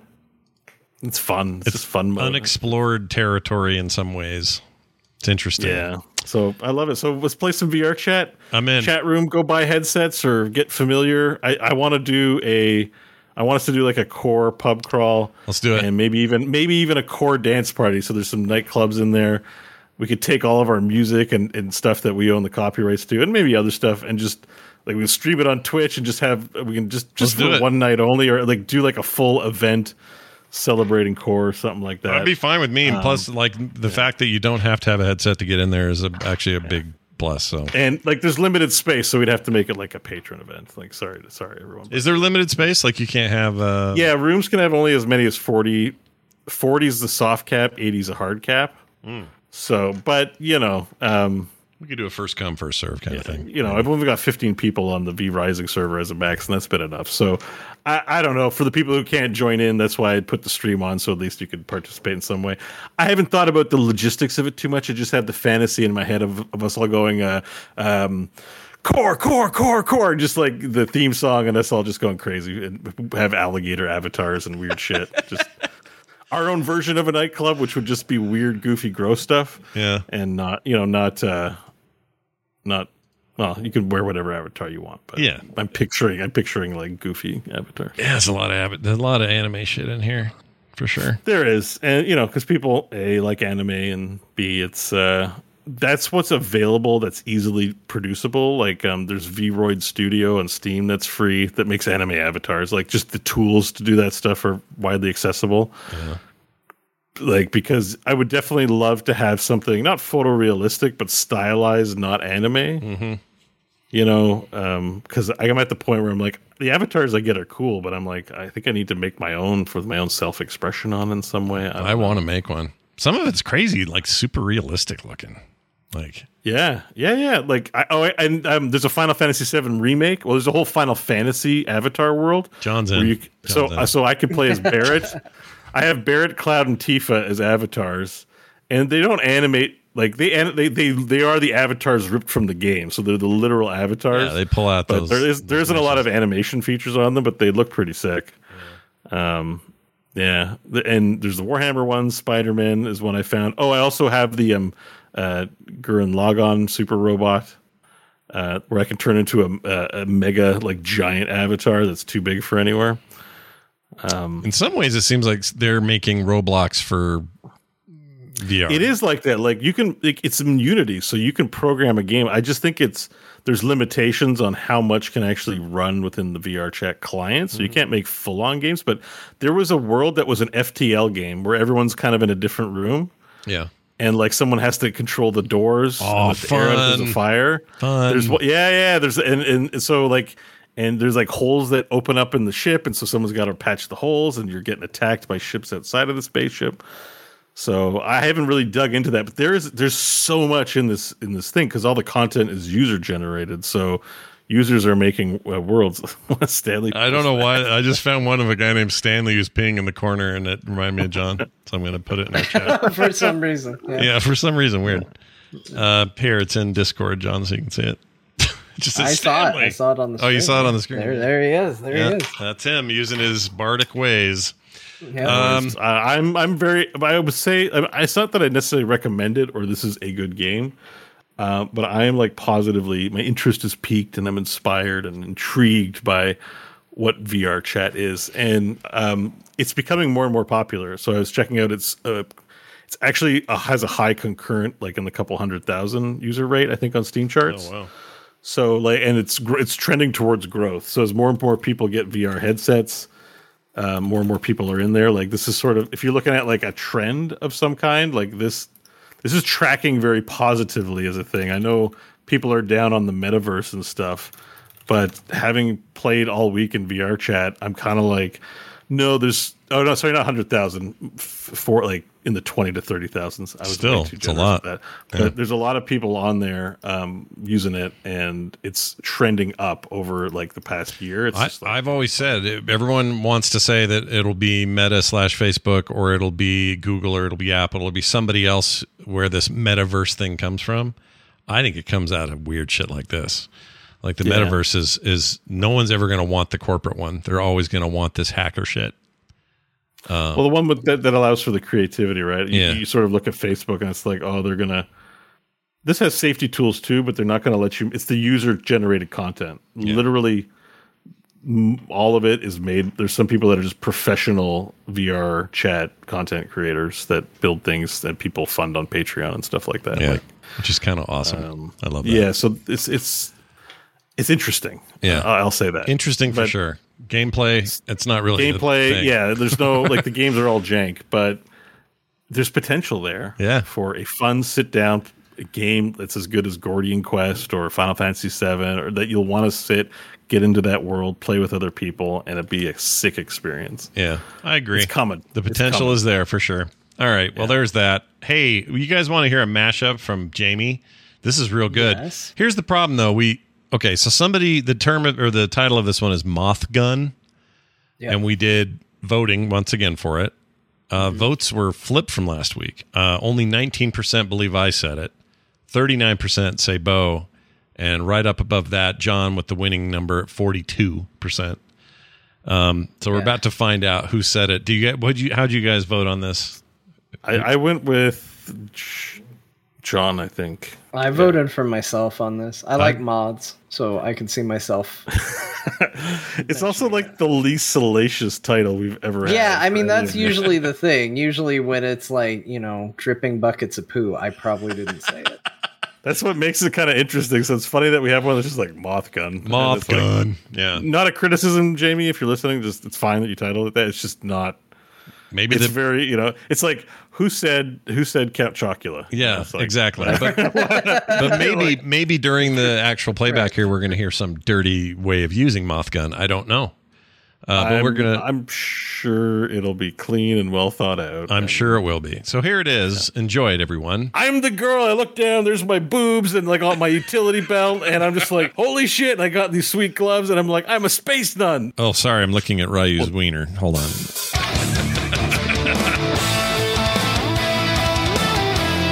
Why do Russian guys have Asian accents? Ask the chat. I don't know. I'm trying my best. Stumbled on Australian in the middle of that. What was that? Oh my lord, dude! It's been a while since that was every accent in like 3 words. That takes effort. Oh, okay. I found it. And why? Oh, what is she doing to his? Okay, I'm done looking at that page. All right. Did you know you can use your feet for that? I didn't know that, and now I do, but only in cartoon world, I guess. I don't know. All right, moving on. Oh, they do it in real life too. That's wonderful to know. Stick the meat right in their face. Wave it around. Wave the meat in their face. I should probably be playing that, but instead, all of my dopium requests. Dopium? I thought you meant it. It was so good. I thought I was like, yeah. I need more dopium crystals. I meant dopamine requests from my brain. But I like dopium better. I think we should stick with dopium. Oh, I'm so stupid. When I have my holes, we talk about them here. We like to bring out my holes on the show and show everybody my hole. It didn't happen, so it got up on stage. What's his name? Going, we are so happy. Wee wee poo poo. And told everybody, that's terrible. Nobody tell Patrick what I just did. That's exactly what he did. Yeah. I've got a vampire turned into a bat and crawled up my ass. Can you pull it out for me? It's stuck up there. Won't transform. Where? Show me your ass. Let's see it. Let's get that thing out of there. F everybody and their clowns. Screw them. I don't know why I'm giving everyone a thumbs up. All right. F everyone and their clowns. Hey, that's a pretty good sand person. That's not bad. Oh my gosh. Well, now I'm a little worried about you. Like, I'm excited about the impression, but I'm also scared for my friend. Yeah. See, I'm okay. I'm smiling. When I used to do it, I just go, or. That's how I used to do it. Gotta breathe in. What's the kryptonite of Godzilla? Mothra, yeah. So, like, maybe if I had a moth gun, that should... That's how he translated it to Bo. In his head, Bo was like, well, I wouldn't have a Mothra. That's ridiculous. I'll have a gun that shoots moths. Oh, man. Forgot about that. Oh, I completely forgot. That's half the fun of the game is not trying to find it and, confirm it. But Damn. Yeah, it makes sense, though. A gun that shoot moths, that'd be sweet. You can make that in VR chat. Yeah, that's what I hear. And also, we were wrong. John, it wasn't you. I love it when we're... I know. Have we had a winning vote? I was tickled by it, though, so, that's something. Yeah, it's a fun game. That was a nice compliment coming from Jamie does amazing work on these. Huge thanks to Jamie. Yeah, holy crap. It's a lot of work listening and marking all that stuff. Oh, it's so much work, but we love that he does it, and we're grateful for that. If you would like to be grateful for the show, there's one great way to do it over at our Patreon, patreon.com/core show. We had a really great month last month and added new people. Love seeing new faces. Do you want to be a new face? Hop in there. Check it out. Lots of levels, lots of good stuff. Patreon.com/core shows how you support your favorite video game podcast. And that's us, by the way. Frogpants.com/core is our website. TalkToTheCore@gmail.com if you'd like to talk to us. And CorePod on Twitter. That'll do it for us. A reminder, normally we do these on Thursdays. Today's Friday, day late because I was having a reaction to vaccine. But usually it's on Thursdays, and it's usually at 5 p.m. So if you want to be here live, Thursdays, 5 p.m. Mountain Time, at twitch.tv/frogpants. That's going to do it. Oh, John, we never tell people where you stream all this Final Fantasy stuff, so tell them where your damn thing is, will you? My Twitch channel is twitch.tv/craftlessrogue. Nice. Craftless Rogue. Okay, everybody? And then, Bo, you're always streaming over at, is it Bo Schwartz now, or is it still Gorath or Gaforath? Bo Schwartz. Okay. My name. B-E-it. Because it used to have this cool name with a 4 in it and everything. Well, he still plays the video. Still plays the video. According to my intro video, that's the actual URL. That's amazing. Never change it. Keep it the way it is always. People love it. They're always like, "Oh my god, I love this." And I'm like, it's all John. John. It's like I hired a professional to do it. I couldn't ask for a better voice guy. Yeah, he's a good, nice guy. You should do movie trailers, John. I agree. You should, John. We should. Okay. I can do the low guy voice. I will. I'll just let him know. I'll call up the movie trailers people and be like, "Hey, I think I could do this. Give me money and I'll talk for you." Well, on that note, talk for me some more with your words of wisdom as we close the show out. What do you have? All right, let's go over the games we talked about today with the old lady. Everybody, thank you. You're stuck with it to the very end of the show, so we're going to just go over any games in case you thought that sounded good, but you forgot what we were talking about because you were too busy on the Twitter and watching a movie while you were listening to a podcast. So first up, Scott played Gordian Quest, a game about a dog, and Final Fantasy VII Remake, which is... that's a lot of numbers for a final thing. Drill Dozer for the Game Boy Advance, because Scott's old. Pokemon Pinball Game Boy Advance, which is even older. And he's got a Steam Deck coming his way, so congratulations to him, son of a bitch. I played Final Fantasy 7 and 14, that's a lot of numbers, a game called Haven, and it's about two young people in love. Bo finished Gordian Quest, and then he spent a lot of time in a porn room, as far as I can tell, with a VR headset on his face in VR chat. Oh my gosh! And that's what he did. That killed me for some reason. The sex place. Or porn place. What'd you say? Porn place? Whatever you said. I don't know. That's gone. I don't either. Whatever whatever fever dream just happened, I don't remember what I said. It'll show up in a mashup and we'll all vote on it. Bo, any final words? I think John might be an energy vampire. Yeah. He might be. Oh, no. Wait. That's a bad thing. No, that is a bad thing, right? Sucks the energy out of everything. Yeah, we can't have that.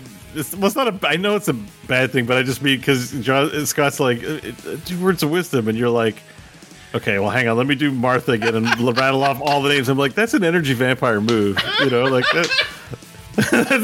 I've been watching What We Do in the Shadows, and I'm like, oh, that's definitely from Colin's playbook.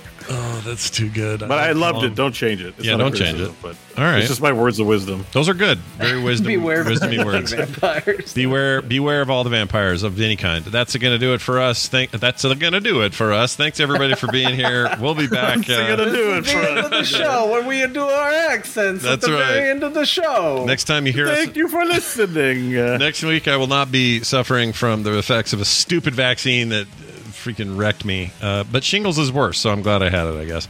Anyway, so come back next Thursday for more. That'll do it for us. Go play a video game. We'll see you then.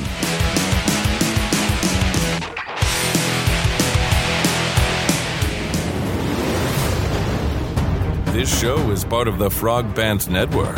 Yes. Get more at frogpants.com.